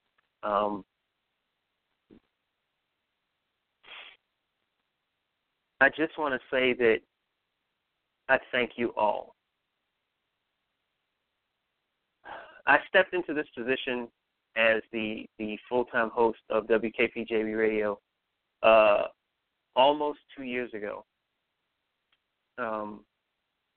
Best friend Chris Dan's Blue Funk, as you better know him, has not been on with me for some time. He's been working out some issues on his end, and he is doing very well, I have to say. So I shout out to him for assisting me in carrying this mantle. However, as much as I appreciate all of your praises and everything that you've told me and everything that has been said about what we're doing, I do have to let you know that this is one of the few shows that we're not going to be able to do anymore because we've got, with that said, I've had a very real talk discussion with Jamie Bond as well as Calligraphy Pens. And coming up very soon, I will be passing the mantle back to the crew, and I'm going to step down as the host of the show for a while because I've got some work to do and I need to focus my energy on that. That does not mean that I won't be back on occasion. That does not mean I won't occasionally co-host a few times. But for the time being, I've got some challenges and some things that I need to take care of. So next week we'll have a show. Or actually, no, I'm sorry. We have one more show after this one where we will have the crew come together and we'll pass the mantle formally. But I just wanted to let you know ahead of time that it has been amazing. It's been a wonderful blessing. And we've decided to have an August 3rd reunion show and let everybody know. Next week is my 40th birthday, July the 21st. All the things that I had originally planned to do on my birthday, I can't really do right now because of some other situations going on. We got some important things that I need to tackle, and of course, these important things were too inconsiderate to wait until before my birthday. So, I appreciate each and every single one of you. I thank you for your voices. We will be back. Make sure you download the show. Look out for the YouTube version of the show where I'm gonna pull all these shows out. And I'm going to put them on YouTube so it's a little bit easier for you to get to. But again, I thank you. This is Chamber 7. This is WKPJB Radio. I sincerely appreciate you. Make sure you stay tuned for the August 3rd reunion show where we pass the mantle back to the original owners and Chamber 7 steps down for a moment to try to work on some new and interesting things. So love and light to each and every single one of you. Thank you very, very much for this amazing, amazing venue. Peace and blessings to all of our audience members and everything that we've been through. Stay tuned. We got a lot of really interesting and cool things coming up. August 19th, make sure you check out Imperium, starring Daniel Radcliffe and yours truly, Sean Singletary. Many more projects coming up. All right? Y'all have a great night. I love each and every single one of y'all. Peace and blessings.